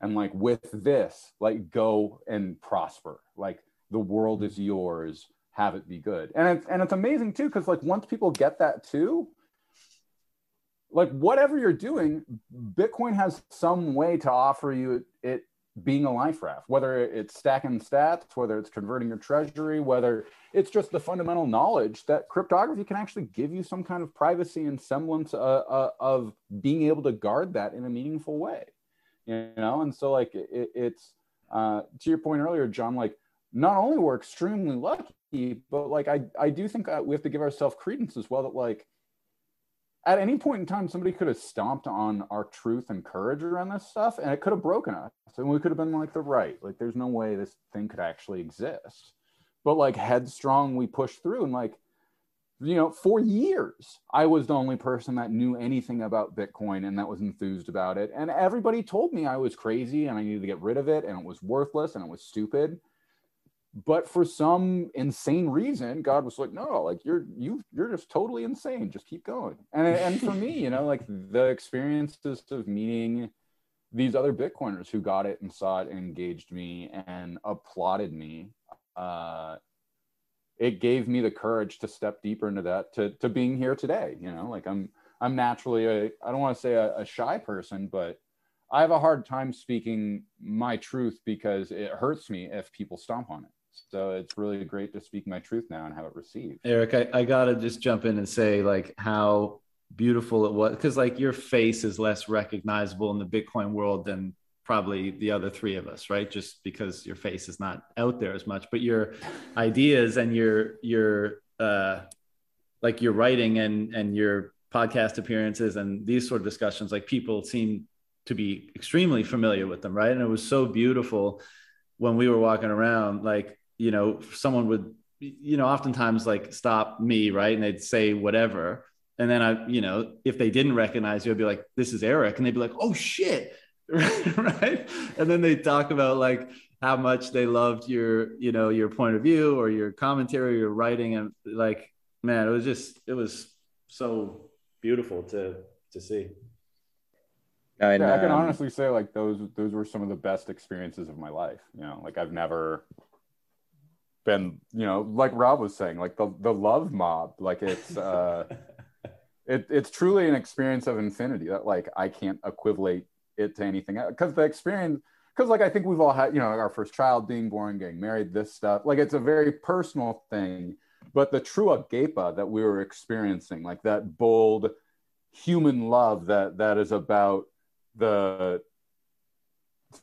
solidarity of humanity and the experience, and to me, like, you know, that's the stuff where I was like, yes, like I've committed my life towards the right and good cause, and this will continually reward me, you know, and Yeah, there's and no not just in affirmation monetary like that. means, which I mean, you know, the dude, monetary means is cool. Don't get me wrong. I think we're all great for being here, but man, like that, Yeah.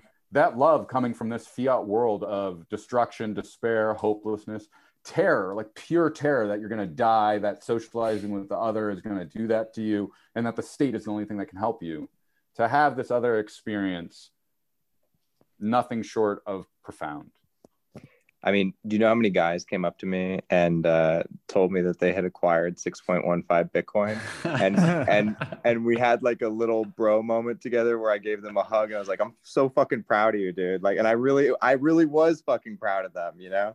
And like I'd try and throw it off, like, yeah, it's hilarious, it's just a dick joke and this and that, and they were like, hey, it was a good meme, you know, it was a good, you know, it was like, and I had so many of those kinds of conversations where just hugging all the Bitcoiners and shit was so fucking great, man. No, but I wanted to say this about martyrdom earlier is, you know, I've been thinking about martyrdom in Bitcoin too for a long time because there's just something there. And I've come to this conclusion essentially, which is you don't martyr yourself for Bitcoin in one fell swoop by putting up a online drug marketplace, even though that's courageous as hell. That's not how you give your life for Bitcoin. You give your entire life to Bitcoin. You make sure you see this thing through. You make sure that, you know, you get to as far as you can get in terms of the block subsidy before it runs out, right? If you can make it to 2070 and then pass your sats to your grandchildren, that's a beautiful fucking life for anybody who's able to do that, right? And so, like, I think that's the type of martyrdom that we've all signed up for, essentially. I'm not going to be spending, you know, the vast majority of my sats that I'm holding. I'm just a steward.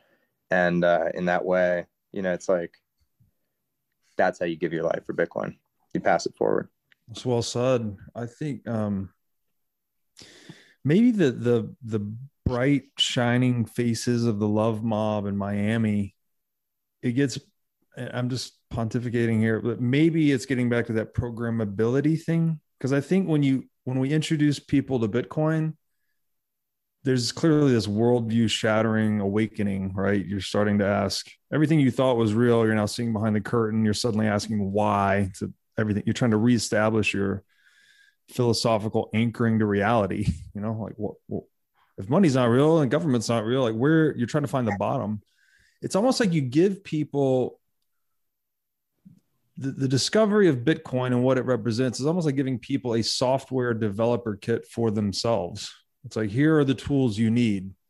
Like now go into the matrix, you know, that you see behind the curtain and create value. And this reminds me of this. There's this great book called The Role of Individual in History. It's a very short book, very old book. I think it's written in like late 1800s. And he talks about the paradox of freedom, where we all think that freedom is just, oh, I get to do whatever I want. You know, I'm free from your opinion. I'm free to do as I please. But he makes this point that at the very highest point of freedom, when you actually achieve, you know, this level of like absolute freedom, that you actually encounter its opposite. Like you find the thing that you must fucking do no matter what. Like you will completely sacrifice your life to it in every moment, in every thought, in every action. And it just feels like Bitcoin somehow enables you to get there. You know, it is this tool for absolute freedom. And when you really get close to it, it's like all of a sudden, all I do every fucking day is I'm talking, writing, thinking about Bitcoin from the time I wake up to the time I fall asleep. It's almost like, I don't know. It's just a paradox. It's like, oh, this great tool for freedom, but all of a sudden I found this very narrow path I must walk in the world as a result. Discipline equals freedom, you know? Yeah. Submission to truth is freedom.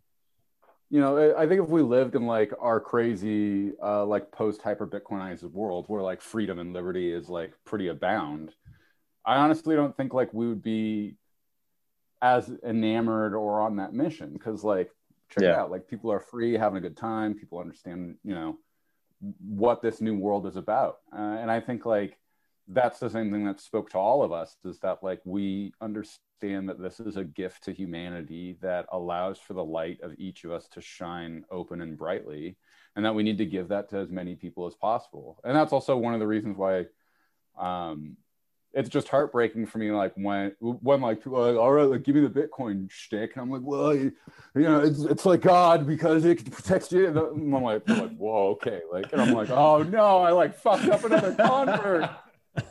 You know, I'm like, and it's like, come like back, I point people toward your guys' content now.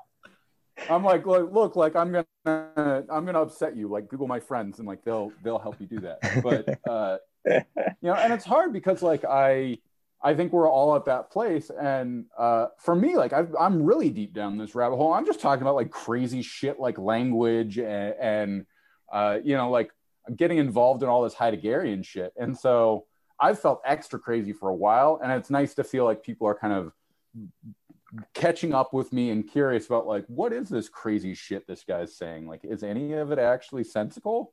I'm hoping they're like, yeah, it is, because sometimes I'm like, what am I fucking doing? This is insane. Yeah. You know, Eric, I feel obviously exactly the same way, because I think we are all, you know, if not in the exact same rabbit hole all the time, equally burrowing down to its deepest depths possible.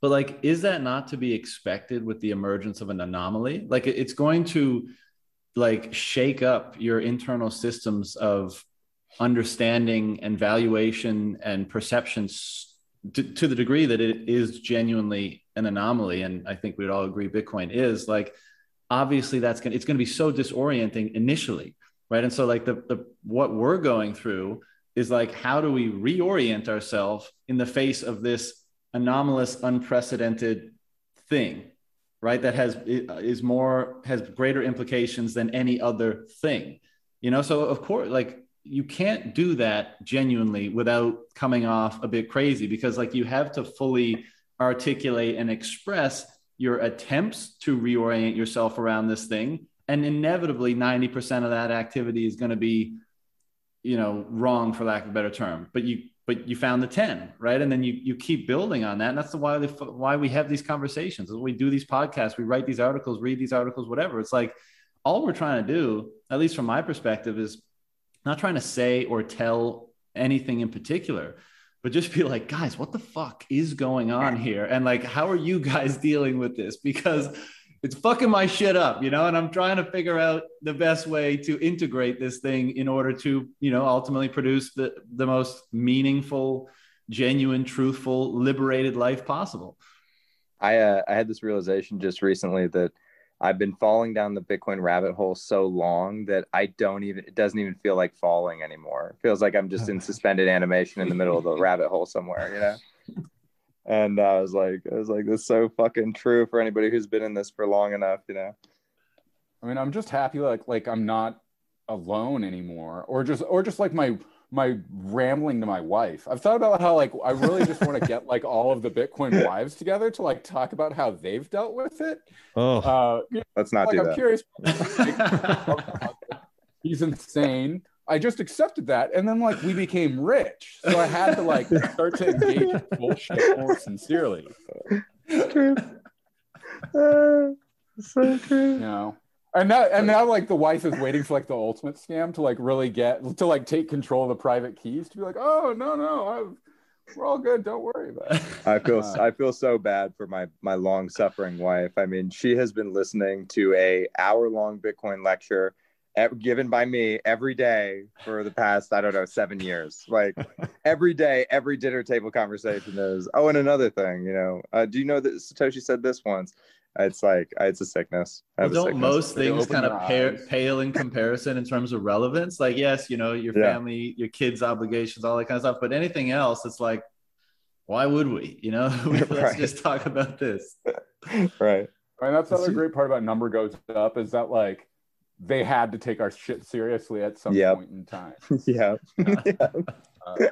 It was I've like, shared before, like I was just gonna it's say, like, well, like my, he's you know, crazy, but it my turns wife out was on that. he's right.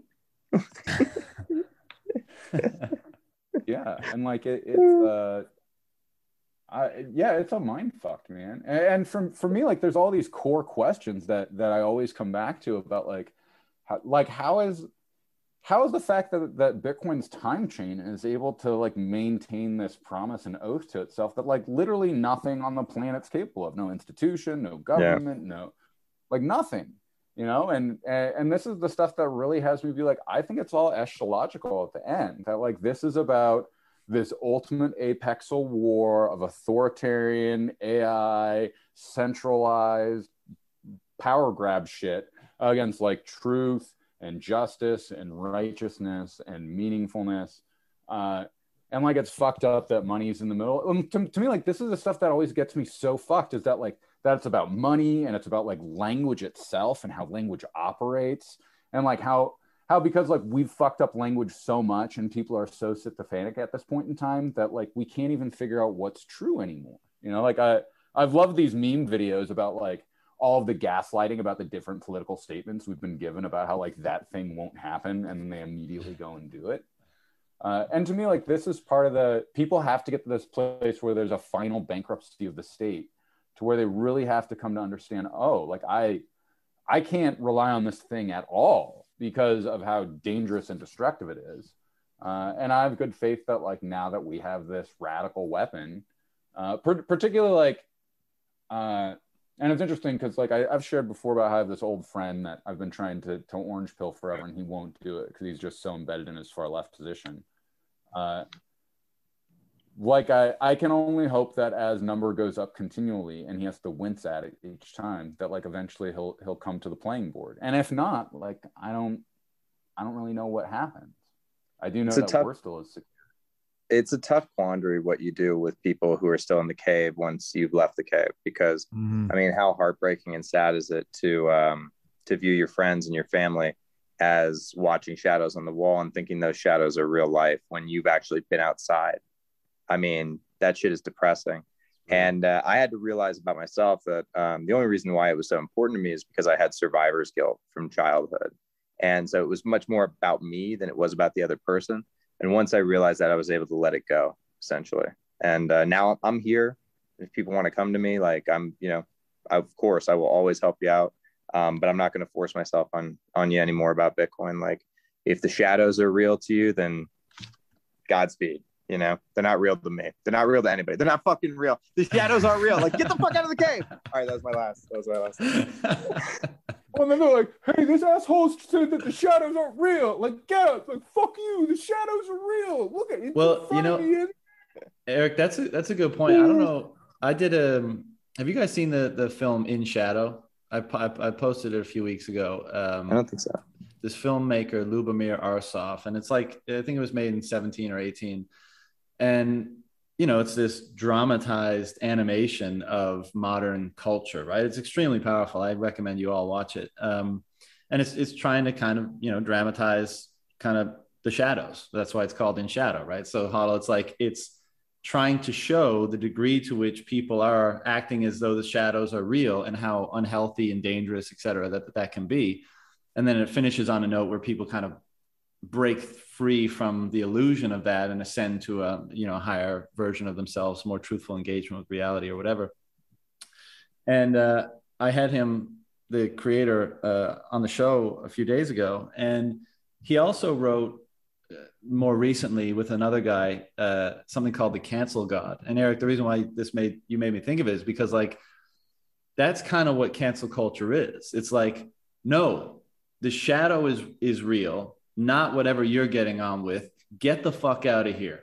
Be gone. Like, you know, and in the article, and I think anyone who thinks about this for a couple of seconds will kind of agree or realize this, it's like trying to get someone like pushing them off a platform, like, eliminate, and this is happening in politics and culture and all that kind of stuff today, but like trying to just make them disappear them. I don't want to hear your ideas nor the person behind them. Be gone. Like that, we just accept that these days, basically. And that is like just on the trajectory or timeline of what genocide represents, right? I mean, it's the exact same thing. One just precedes the other, where it's like, get your ideas and your perspectives and your whatever away from me. But it's like the two things are far more dangerously related to one another than we seem to give credit to, which is why, of course, people like Peterson have made such a stand when it emerged in the realm of speech and expression, because his study of, regimes over the course of the 20th century have informed him that, oh shit, like that's what comes first, right? Mm-hmm. If you're okay with disappearing someone online, disappearing their opinion, disappearing their ideas, it's a relatively trivial step to disappear them entirely, because all you're doing is you're saying, what you're saying is so disagreeable to me that I don't want you to exist. You're worthless to me, right? And again, I think it's a trivial step to have that bleed into the real world, which I think is part of the reason why so many of us are so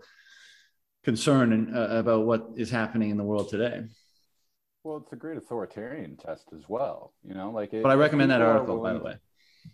If people are willing to be complicit in silencing others because they don't like what they're saying, like it's great. Like, okay, great. You will go with authorities when it works for you, And to me, like, that's one of the scariest things that I've seen come out of the far left recently, is this deep pivoting to like now being in alliance with the state about everything. I find utterly terrifying. Not only the state, Eric, but every corporation. I mean, it's every media organization. It's deeply terrifying. Well, and I'm just like confused at why they don't stop and be like, like, I really appreciate that like Coke's going with the rainbow symbol now, but like, did they like murder a bunch of like labor organizers in South America? Oh no, they never did that. That's they've always been rainbow Coca-Cola. The best is when the rainbow symbols come off immediately. The minute that Pride Month is over, the rainbow symbol comes off the profile picture. Well, and whatever one it is, I'm just so sad that these people who have real, they have real arguments that they're trying to make, and like all of their points are valid, but then they go into alliance with the same thing that they're trying to be critical of. I don't know. It fucks with me. In addition to the fact that there's no like, hey, like, weren't these guys the bad guys like 5 months ago? And like, shouldn't we like what absolved them of their crimes and this stuff? And I don't know. It's really scary to me. And that's one of the things I've faced with Bitcoin, is that like, even if all of this shit does go totally off the rails and I find myself in a gulag and they seize my house, that like my family can like reappear in Portugal, like with most of our wealth intact. I'm like, I hope my wife doesn't have to like carry on some crusade for me, but like, I just, that gives me a faith and assurance that like now I can step more deeply like into my insane shit here and be like, Bitcoin is the thing that politically unites us and allows for us to evolve to, the true American values that we all seem to know and respect and represent. And I have a greater faith than ever before that this is going to actualize itself in the deepest and most meaningful way. I kind of feel like we're all a little too on the periphery of our own engagement, but I think there'll be some great person that rises up that's like, it's time, I'm building this, and we'll all kind of rally to them. I hope. I really hope. Yeah, I'm, talking about all this stuff, it made me think, and, Rob, you can be the one to determine if this is a worthwhile conversation, but, we were talking about all that love, the love mob in Miami, and then talking about, are you going to just pop out and rejoin? Yeah, I think Rob's I can barely hear you. Let me just try to come right back. Hang on. I think I know where you're going with that one, John. We'll see. We'll let Robert lead that. No, I think it's a good conversation. Yeah, it's an interesting thing. Have you ever been canceled before? Have you? No, John? No. Eric, have you? No, I've like I don't think I've I'm just like narrowly cancelable. avoided it a number of times. It's something Because- that's happened to me probably like 6 times because I just Really? can't. Yeah, I just can't keep my mouth shut. In what domain? I've been canceled under my real name. I've been canceled under, my producer name. I use different names for different shit. And so like, I never let it, like, it's a thing where you can only be canceled if you let yourself be canceled. This is why Trump was such a problem, because they tried to cancel him, like, I don't know, thousands of times. And he became like a resistant bacteria where like you use too many antibiotics and the bacteria was just like, no, fuck you, I'm Trump. Can't do anything to me, right? But when the mob does come for you, it's an incredibly disconcerting experience. And anybody who thinks they're tough enough to stand up to it, you're not. You're a pussy, because it's the opposite of the love bomb that you were feeling in Miami, right? And when you receive the opposite of the love bomb, and it's the hate bomb, and feels like you're being excommunicated from a tribe, and they're tar and feathering you on your way out of town, it's not a good feeling. Like, humans don't respond well to that. Let me ask you this though. I feel like it's highly predicated on the reason why. So like, looking back, depending, do you stand by all the reasons why the mob came at you? Oh yeah, I've never backed down from the mob. And so why I never would. Your belief in that you acted and communicated properly not just insulate you from feeling the thing is, it throws you into the dark night of the soul, because when that many people are upset with you, especially when it's millions of people, any normal person would question millions themselves. Yeah. Oh yeah. For me, yeah. I get Jesus, bro. Okay, but would you characterize those millions of people as like traditional SJW online mobs sort of thing? Usually. Who gives a fuck? I've tangled with Antifa. I've made Antifa's list before. Like, let's separate out like threats and stuff like that, like credible threats. But like, it was just like, they're never that credible. The woke mob. Who cares? Like, what? I don't know. Why would you care? I don't. Well, the thing is, like, from my perspective, when this has happened to me in the past, Rob, we're just talking about canceling and shit in general. From this perspective, like, when this has happened to me in the past, the problem with a canceling is not that you give a shit about what's happening. It's that it's like a mortar that lands in your neighborhood, and it like causes social strife between you and others. People you and actually so care like about. Yeah, people that you care about. And so you now because of your like canceling, maybe somebody that was a person who was a ride or die for you before and would do anything for you has now been moved down a rung in your life. And now they're like maybe they'll come help you if needed, right? And they could be moved down several rungs depending on like where the cancel squad energy comes from or whatever. And, ultimately you have to just come to this conclusion of like, well, fuck that person. Like, I don't give a shit. If they're going to side with the mob over me, then eat my dick. Well, true that. But I think you have to, like, I think that's why it's so important that we can continue to refine ourselves, to do our best to express ourselves in the manner in which we believe is most right and good. Because like, if you do that, and even someone close to you is like, you're a piece of shit, I'm not your ride or die anymore, then you can look them in the eye and say, sorry to hear, ciao. Yeah. Because like, that's basically how you have to do it. That what you just told me doesn't make me regret or change how I feel I acted. So like, I couldn't have acted or done anything differently. And I agree with how I acted. So therefore I'm afraid your criticism just, I don't care. Now, I think one of the beautiful things about Bitcoin is that like, we've all probably been emboldened to some degree to act that way in our lives, because like, as we've been discussing this whole time, like now we have this amorphous group of sleeper cell like Bitcoiners that are our people, right? We have a tribe now. And so it's like, oh, well, you don't think this was the right thing to say, way to act? Well, I do, and my homies do too. So I'm good, So of course that's emboldened us, but funny anecdote, I may have told it before, but like when I first got busted drinking, like when I was like, I don't know, 12, 13, 14, whatever the fuck it was, I came home and I was wasted, and my mom was like, you're clearly drunk. And, instead of trying to argue with her or whatever, I just owned it. I was like, yeah, totally. And I know we're going to have some discussion, but I'm really drunk and tired right now. So I'm going to go to bed. And when we wake up, we can sort things out, right? Whatever the punishment is or whatever. And like, I think that's just an example. And I haven't always obviously been perfect in upholding this, but like, that is the value of doing your best to act in the manner which you think is best to act at all times, because it's back to that Peterson quote, like, say and do what you believe to be true, and whatever happens is the best thing that can happen. You can have a more healthy perspective on the repercussions of your action if you believe in the integrity and the rightness of your action, right? You don't have to tether your emotions to how people might respond to it if you yourself believe them to be valid. Oh, totally. You got to go through these experiences before you become inoculated from them. Because if you haven't been inoculated from them, you're still going to care, how people perceive you, especially if it's an untruth that's out there about you. That it really pisses you off, and there's nothing you can do to fight back against it, especially when it's like been amplified so large, that always feels fundamentally unfair. And that unfairness like, fucks with you, What was the untruth about you? Is that something that I shitcoin on Ethereum? No, I'm just kidding. There have been many untruths about me that have been propagated in group text or on the internet or on somebody's closed Facebook group or whatever the fuck, and like you're seeing it and you're just like, fuck these people, like, you know what I mean?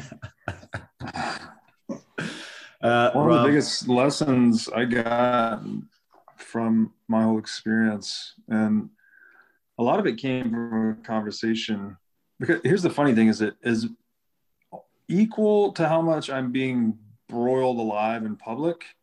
My private channels were like flooded with support and love and people reaching out to me for the most part. Like there were those people that were like knocked down a few notches, right? That you thought were supporting you, but they're really just there for, I guess, a different reason.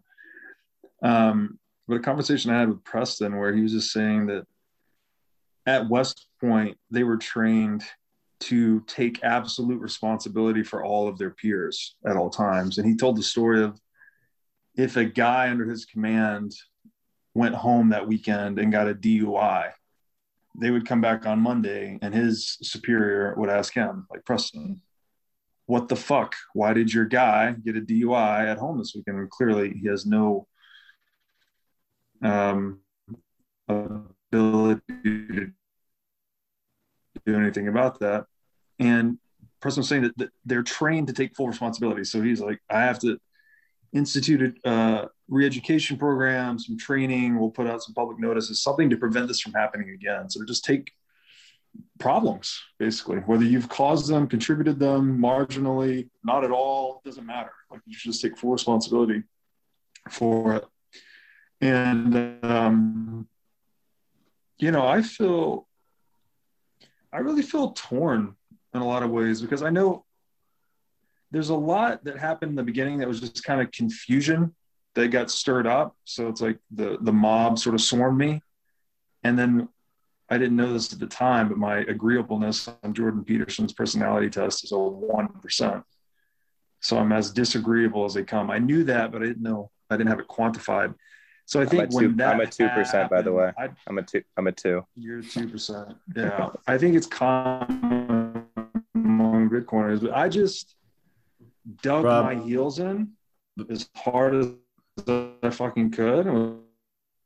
Rob, before you go on, your connection is worse than it was before, at least on my end, if that means anything. Yeah, bad for me too. Like, it was better when you were on your computer, it seems. No, you're all fucked up. I think you got to rejoin on your computer, brother. This is clearly a conspiracy. John, have you taken the? Well, you guys go ahead. Let me try to fire up my computer again. There you go, John. Have you taken the Jordan Peterson test? You should take it. Rob, mute yourself until you come back. Yeah. Eric, you should take it. You should take it too. It's interesting just to know how disagreeable you are. I'm 98th percentile disagreeable. Sounds like Rob is 99th percentile disagreeable. I think the majority of Bitcoiners are somewhere in the 5% range. Like, Definitely. Yeah. We'll see. I'm in my personal life, I make strong efforts not to be conflictual, probably more to a fault too.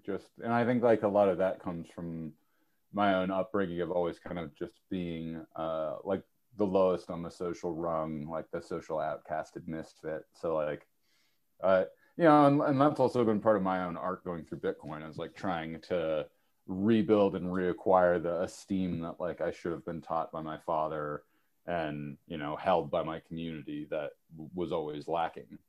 Well, this is the thing that I think is so fascinating about this. Like we talk about having to transform into these versions of ourselves that not only is it uncomfortable to do, but it's going to be requirement for what the world we want to see come about as a result of all this. But like, I think we're going to reintroduce ritual in a huge way, because like, it's just, it speaks to like ritual is a way of reminding yourself and ingraining in the individual what is of the utmost value and importance. And you do that for a lot of reasons, not just to have a healthy, productive, like cohesive, successful life and stuff, but also, if we take the analogy of this, like, strong men, good times, good times, weak men, bad times, that whole thing, like, okay, well, if a lot of the mechanisms, if we're anticipating that Bitcoin is going to generate a lot of prosperity, right, as a result of being kind of the fundamental layer for value exchange, well, we're still going to create like really fucking good times, most likely, right? And this is just one reason for ritual, but I think like we'll recognize that, we have to be more proactive in managing the different elements of our psyche and how we cultivate certain elements of our psyche and how we dial down other elements. And like, this becomes how you generate a culture. And what I'm super excited about, and what I think about a lot these days, is like, okay, you have a foundation of truth. Where does ritual come from? Well, I think part of where it comes from is it allows you to more properly perceive value, right? By having this mechanism. Okay, well then once that process plays out, and in particular plays out in our own behavior and transformation, and we see the things that become elevated as more valuable. And in the Bitcoin space, I mean, we're already seeing this to some degree, right? Because people are valuing family, health, nature, community, relationships, that kind of stuff. And it's just the beginning. But like, so that reframing of value will naturally bubble up the things that we recognize that are important. And then I think we'll say, okay, how do we further instantiate these things into individuals that are just coming up in the world, so that they are instilled with these things that maybe we kind of hard fought determine the value of, and give them a bit of a leg up. I mean, that's the whole point of culture anyways, right? It's to kind of expedite your development of someone who can be successful in the matrix that culture and the broader natural world represents. And I think we'll ritualize a lot of these things, these values. And what we'll have as a result is like, at the very least, that'll help stave off the complacency and the apathy that might come from prosperity and success and comfort and those sorts of things. And like, I'm super interested in watching this develop and even contributing to it in some ways, because like, we're so detached from ritual now. And I think that's partly because we're so detached from the rhythms of, the earth and the rhythms of value that coincide with the rhythms of time generally. And, everything is just all up in the air. It's floating. And there's very little grounding. And when we can actually determine what's of greatest value and then ground it in ritual that's also grounded in the natural cycles of time, be they natural or psychological or what have you, I think we get a way more rad civilization and culture as a result of that.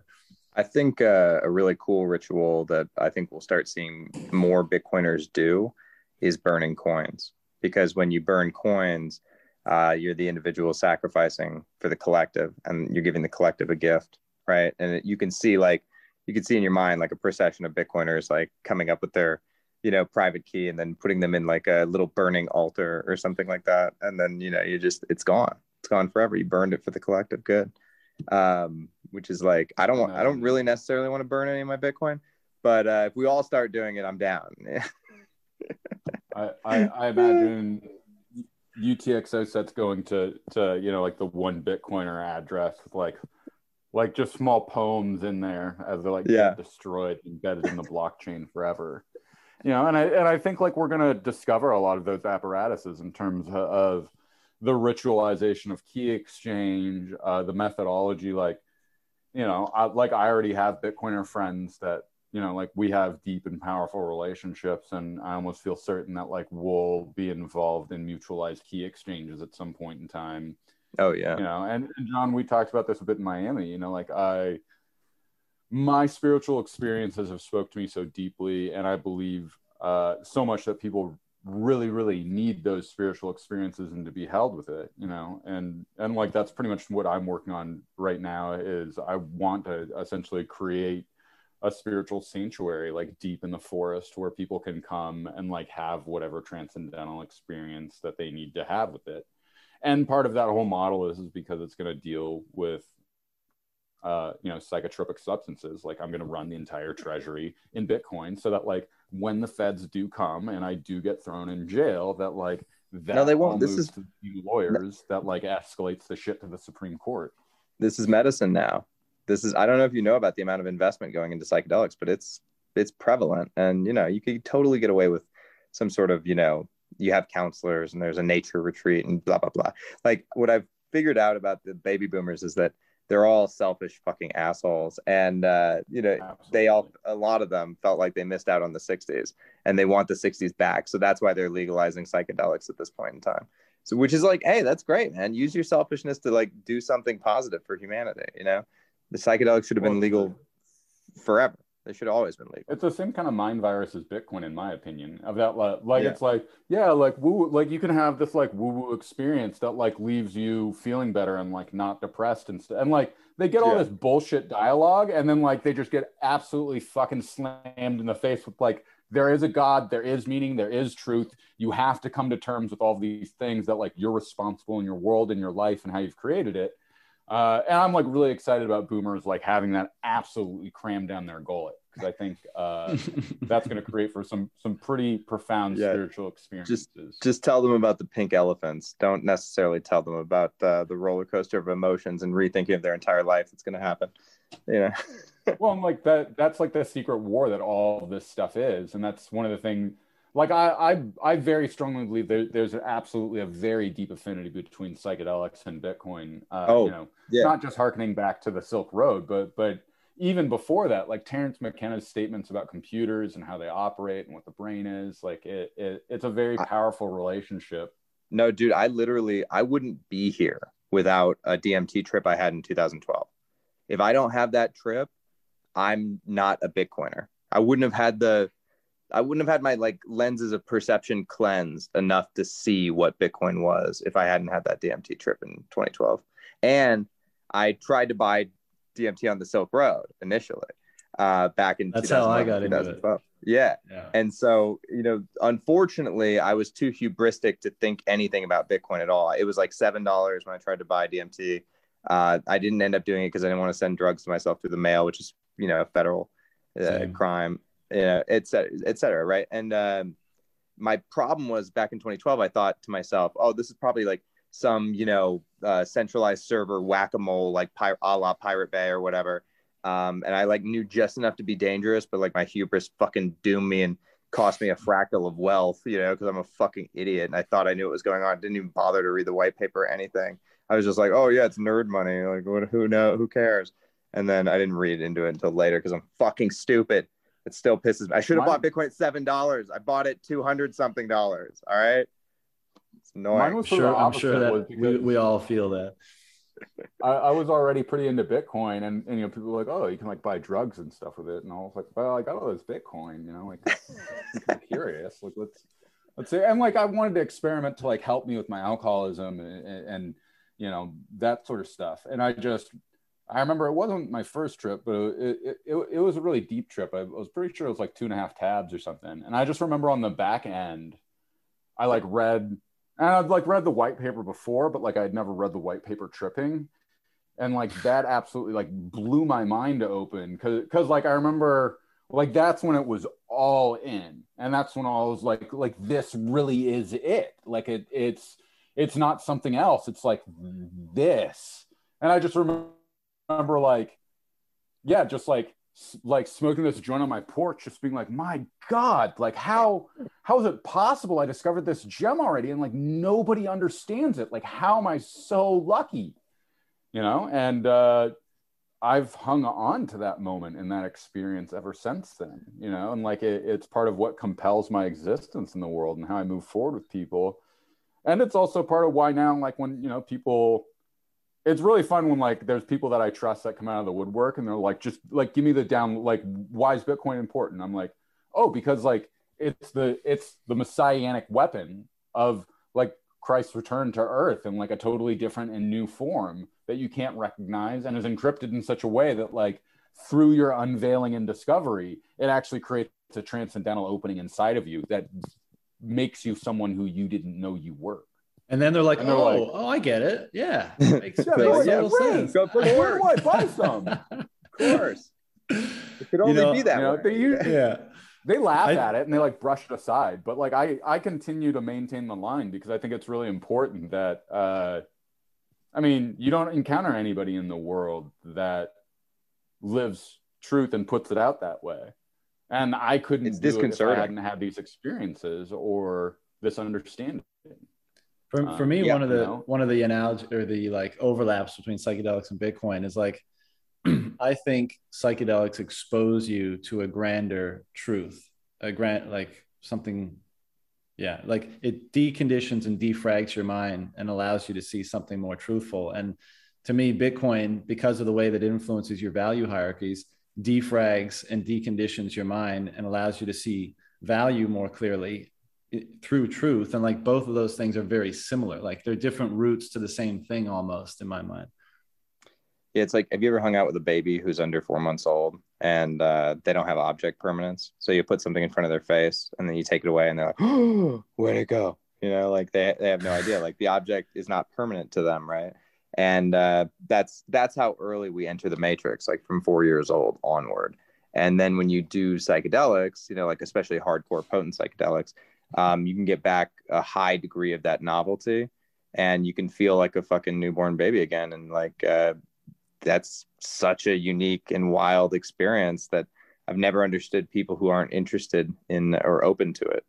You know, I guess it's just like, you go about life and you're like, you're a doctor or you're a lawyer and you're like, you're very wound up in your sense of self and everything. And that's why you usually have to participate in these experiences when you're young and stupid and a friend gives you shrooms at a party, you know? Yeah. Well, these experiences and the way that they open you up towards possibilities that were no longer possible. Like to me, part of the problem is so many, like I think about my parents, like normie liberal friends who are like closed to all of this. Like they're completely unavailable to the idea of a new or different form of money because of how their mindset is.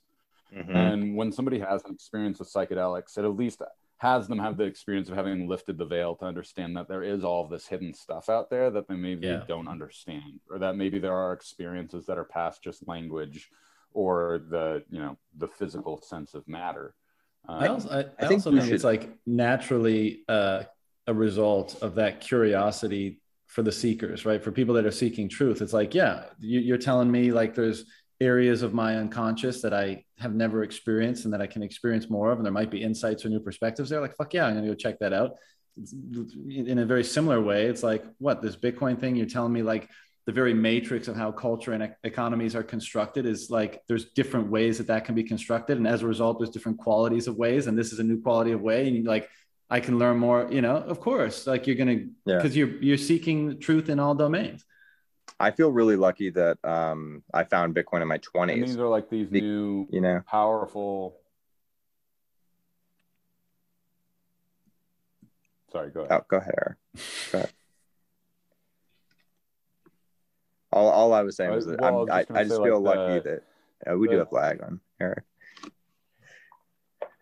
Go ahead, brother. I suck. No, it's all good. All right. You're supposed to have good internet up there, man. No, like I'm on satellite internet right now because like I'm in the fucking woods now, man.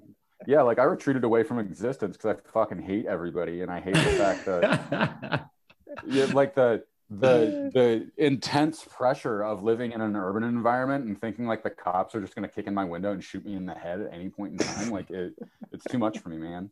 So I like moved out into the middle of the fucking woods with my family near the coast, so I can like run away to the ocean if I need to. Well, that being said, I don't know. Like, I think that those relationships between the self-sovereignty of getting to expand your own mind and finding these realms and places and spaces that you never thought were possible, just like the self-sovereignty of Bitcoin, of having this true power of your wealth locked away for only you to hold. Like, these are these really powerful and important relationships that I deeply want to cultivate their relationships to each other.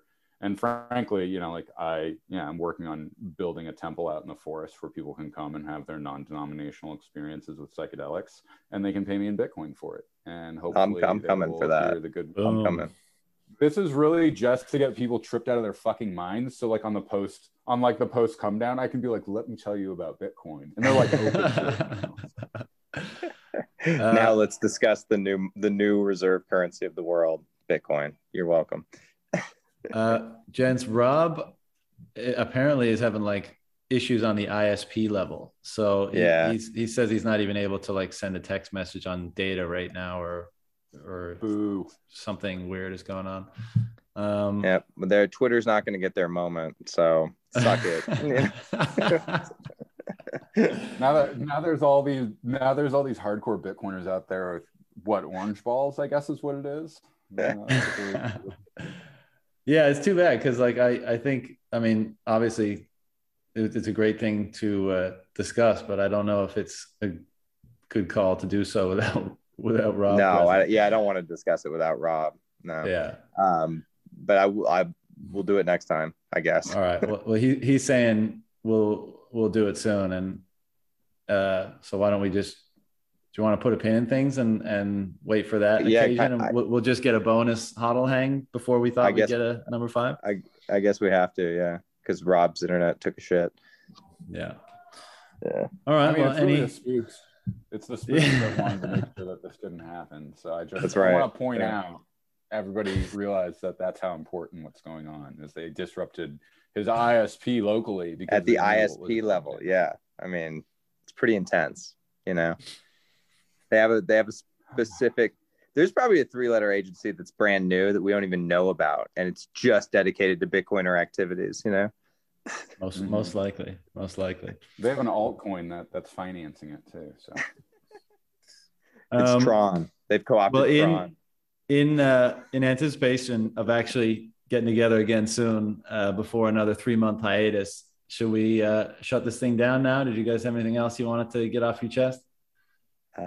No, man. I want the best for everybody who's watching this, and I think that the best for you is to stack as many sats as you possibly fucking can. I mean, if you're watching Bitcoin content like this and you don't have a whole coin, or you have a plan, like a solid fucking plan to get a whole coin, what the fuck are you doing, man? I know they're expensive. They're $50,000 fucking dollars right now. Maybe you're new here. Maybe you're like, hey, this fucking crazy Bitcoin content with John Vallis, this is my new shit. I just learned about it this week. That's great. You need to sell your fucking car now, okay? You need to get a whole coin.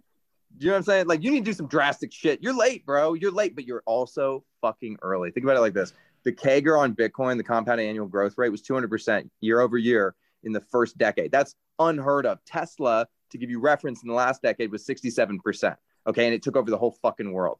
If the CAGR falls by even, 2/3, and you get like a 75% CAGR, every fucking $20 you put into Bitcoin, if you put in $20 a day, I'm going to fuck up the math on this, but it's close enough. If you put in $20 a day, every day over the next 10 years, that ends up being like $3 million. Okay. You spend $20 on dumb shit every fucking day. We both know you do. Stop doing that. Stop that shit. Put it into Bitcoin instead. 10 years from now, you could be a multi-millionaire. I mean, what the fuck? What are you doing? Huddle, this rant and the invocation of CAGR makes me reminds me that you've been notably absent from Twitter in recent months. What's going on? What's it like without Twitter in your life? I'm assuming you're not just lurking. I'm assuming you're like totally away. No, I'm totally away. I just wasn't finding a lot of signal on Twitter. at the moment. I like Twitter when it's a bear market, and like I'm not on Twitter for clout or whatever. Like I'm not looking to like farm followers and shit, you know. I like Twitter when it's all of us and we're in an echo chamber and it seems like we have a secret and the rest of the world doesn't know that secret and it's us against the world.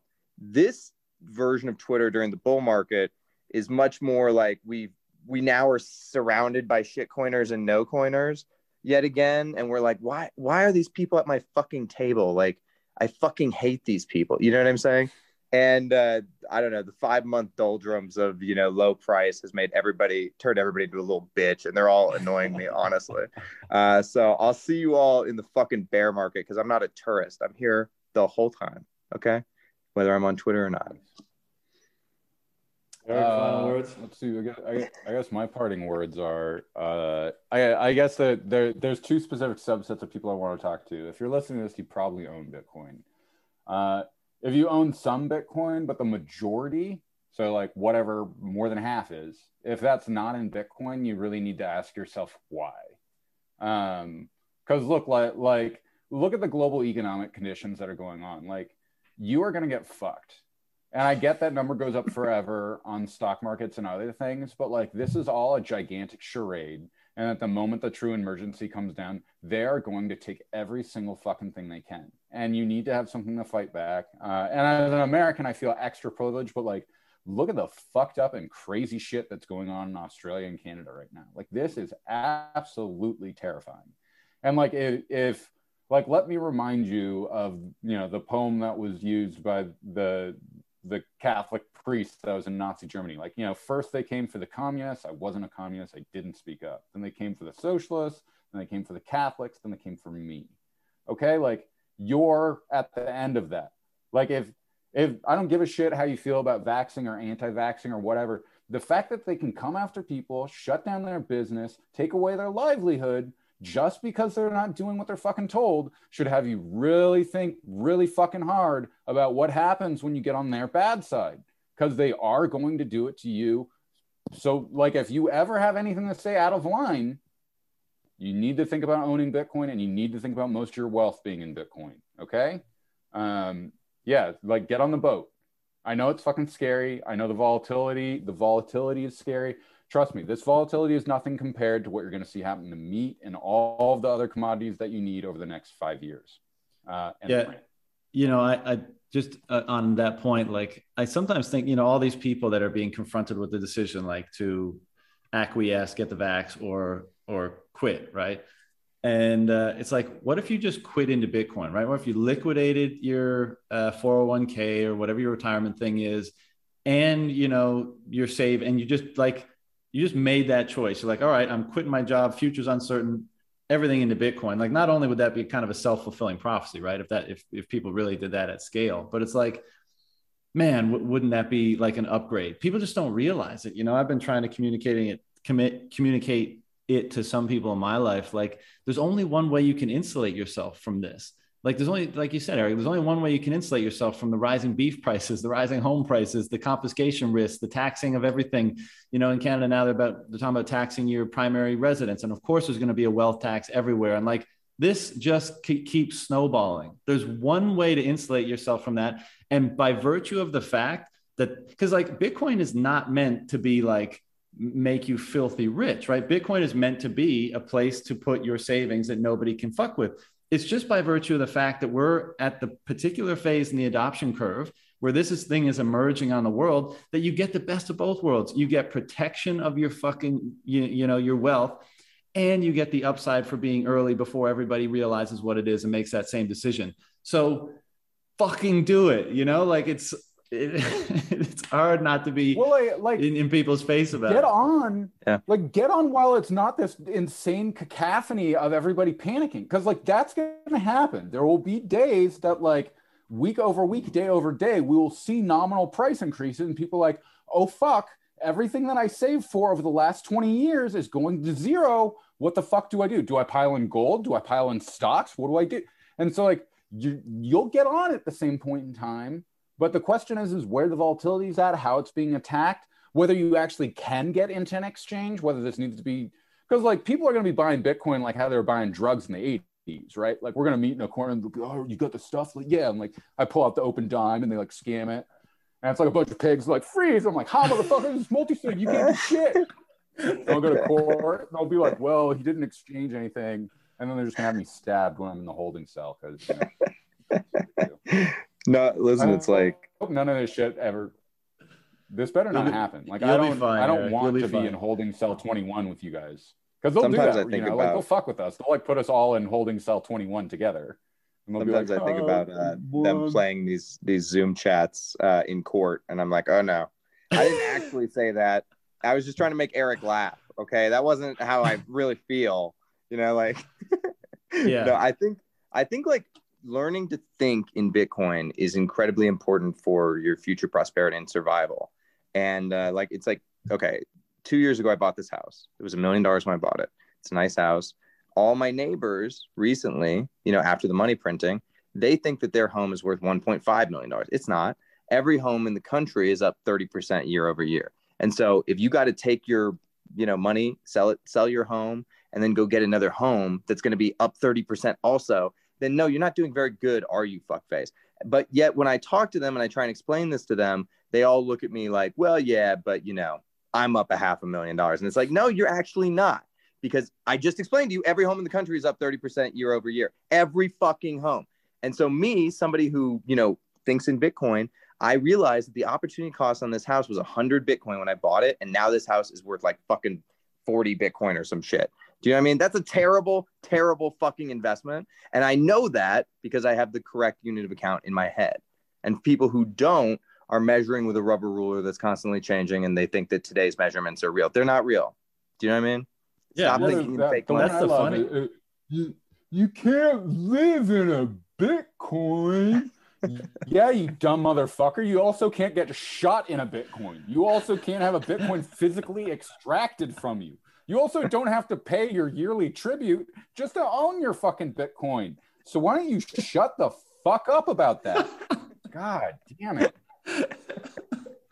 You know, I think this has been relatively useful lately, but like just kind of positioning Bitcoin as like a portal to a cheaper world, because like everything is going up in price except in Bitcoin terms, effectively, right? So in Bitcoin terms, everything is plummeting in price. Life is becoming less expensive if your unit of account is Bitcoin. Everything else, your world is getting smaller. In Bitcoin, because everything's becoming more affordable, your world expands. You have more optionality. There's more things you can do.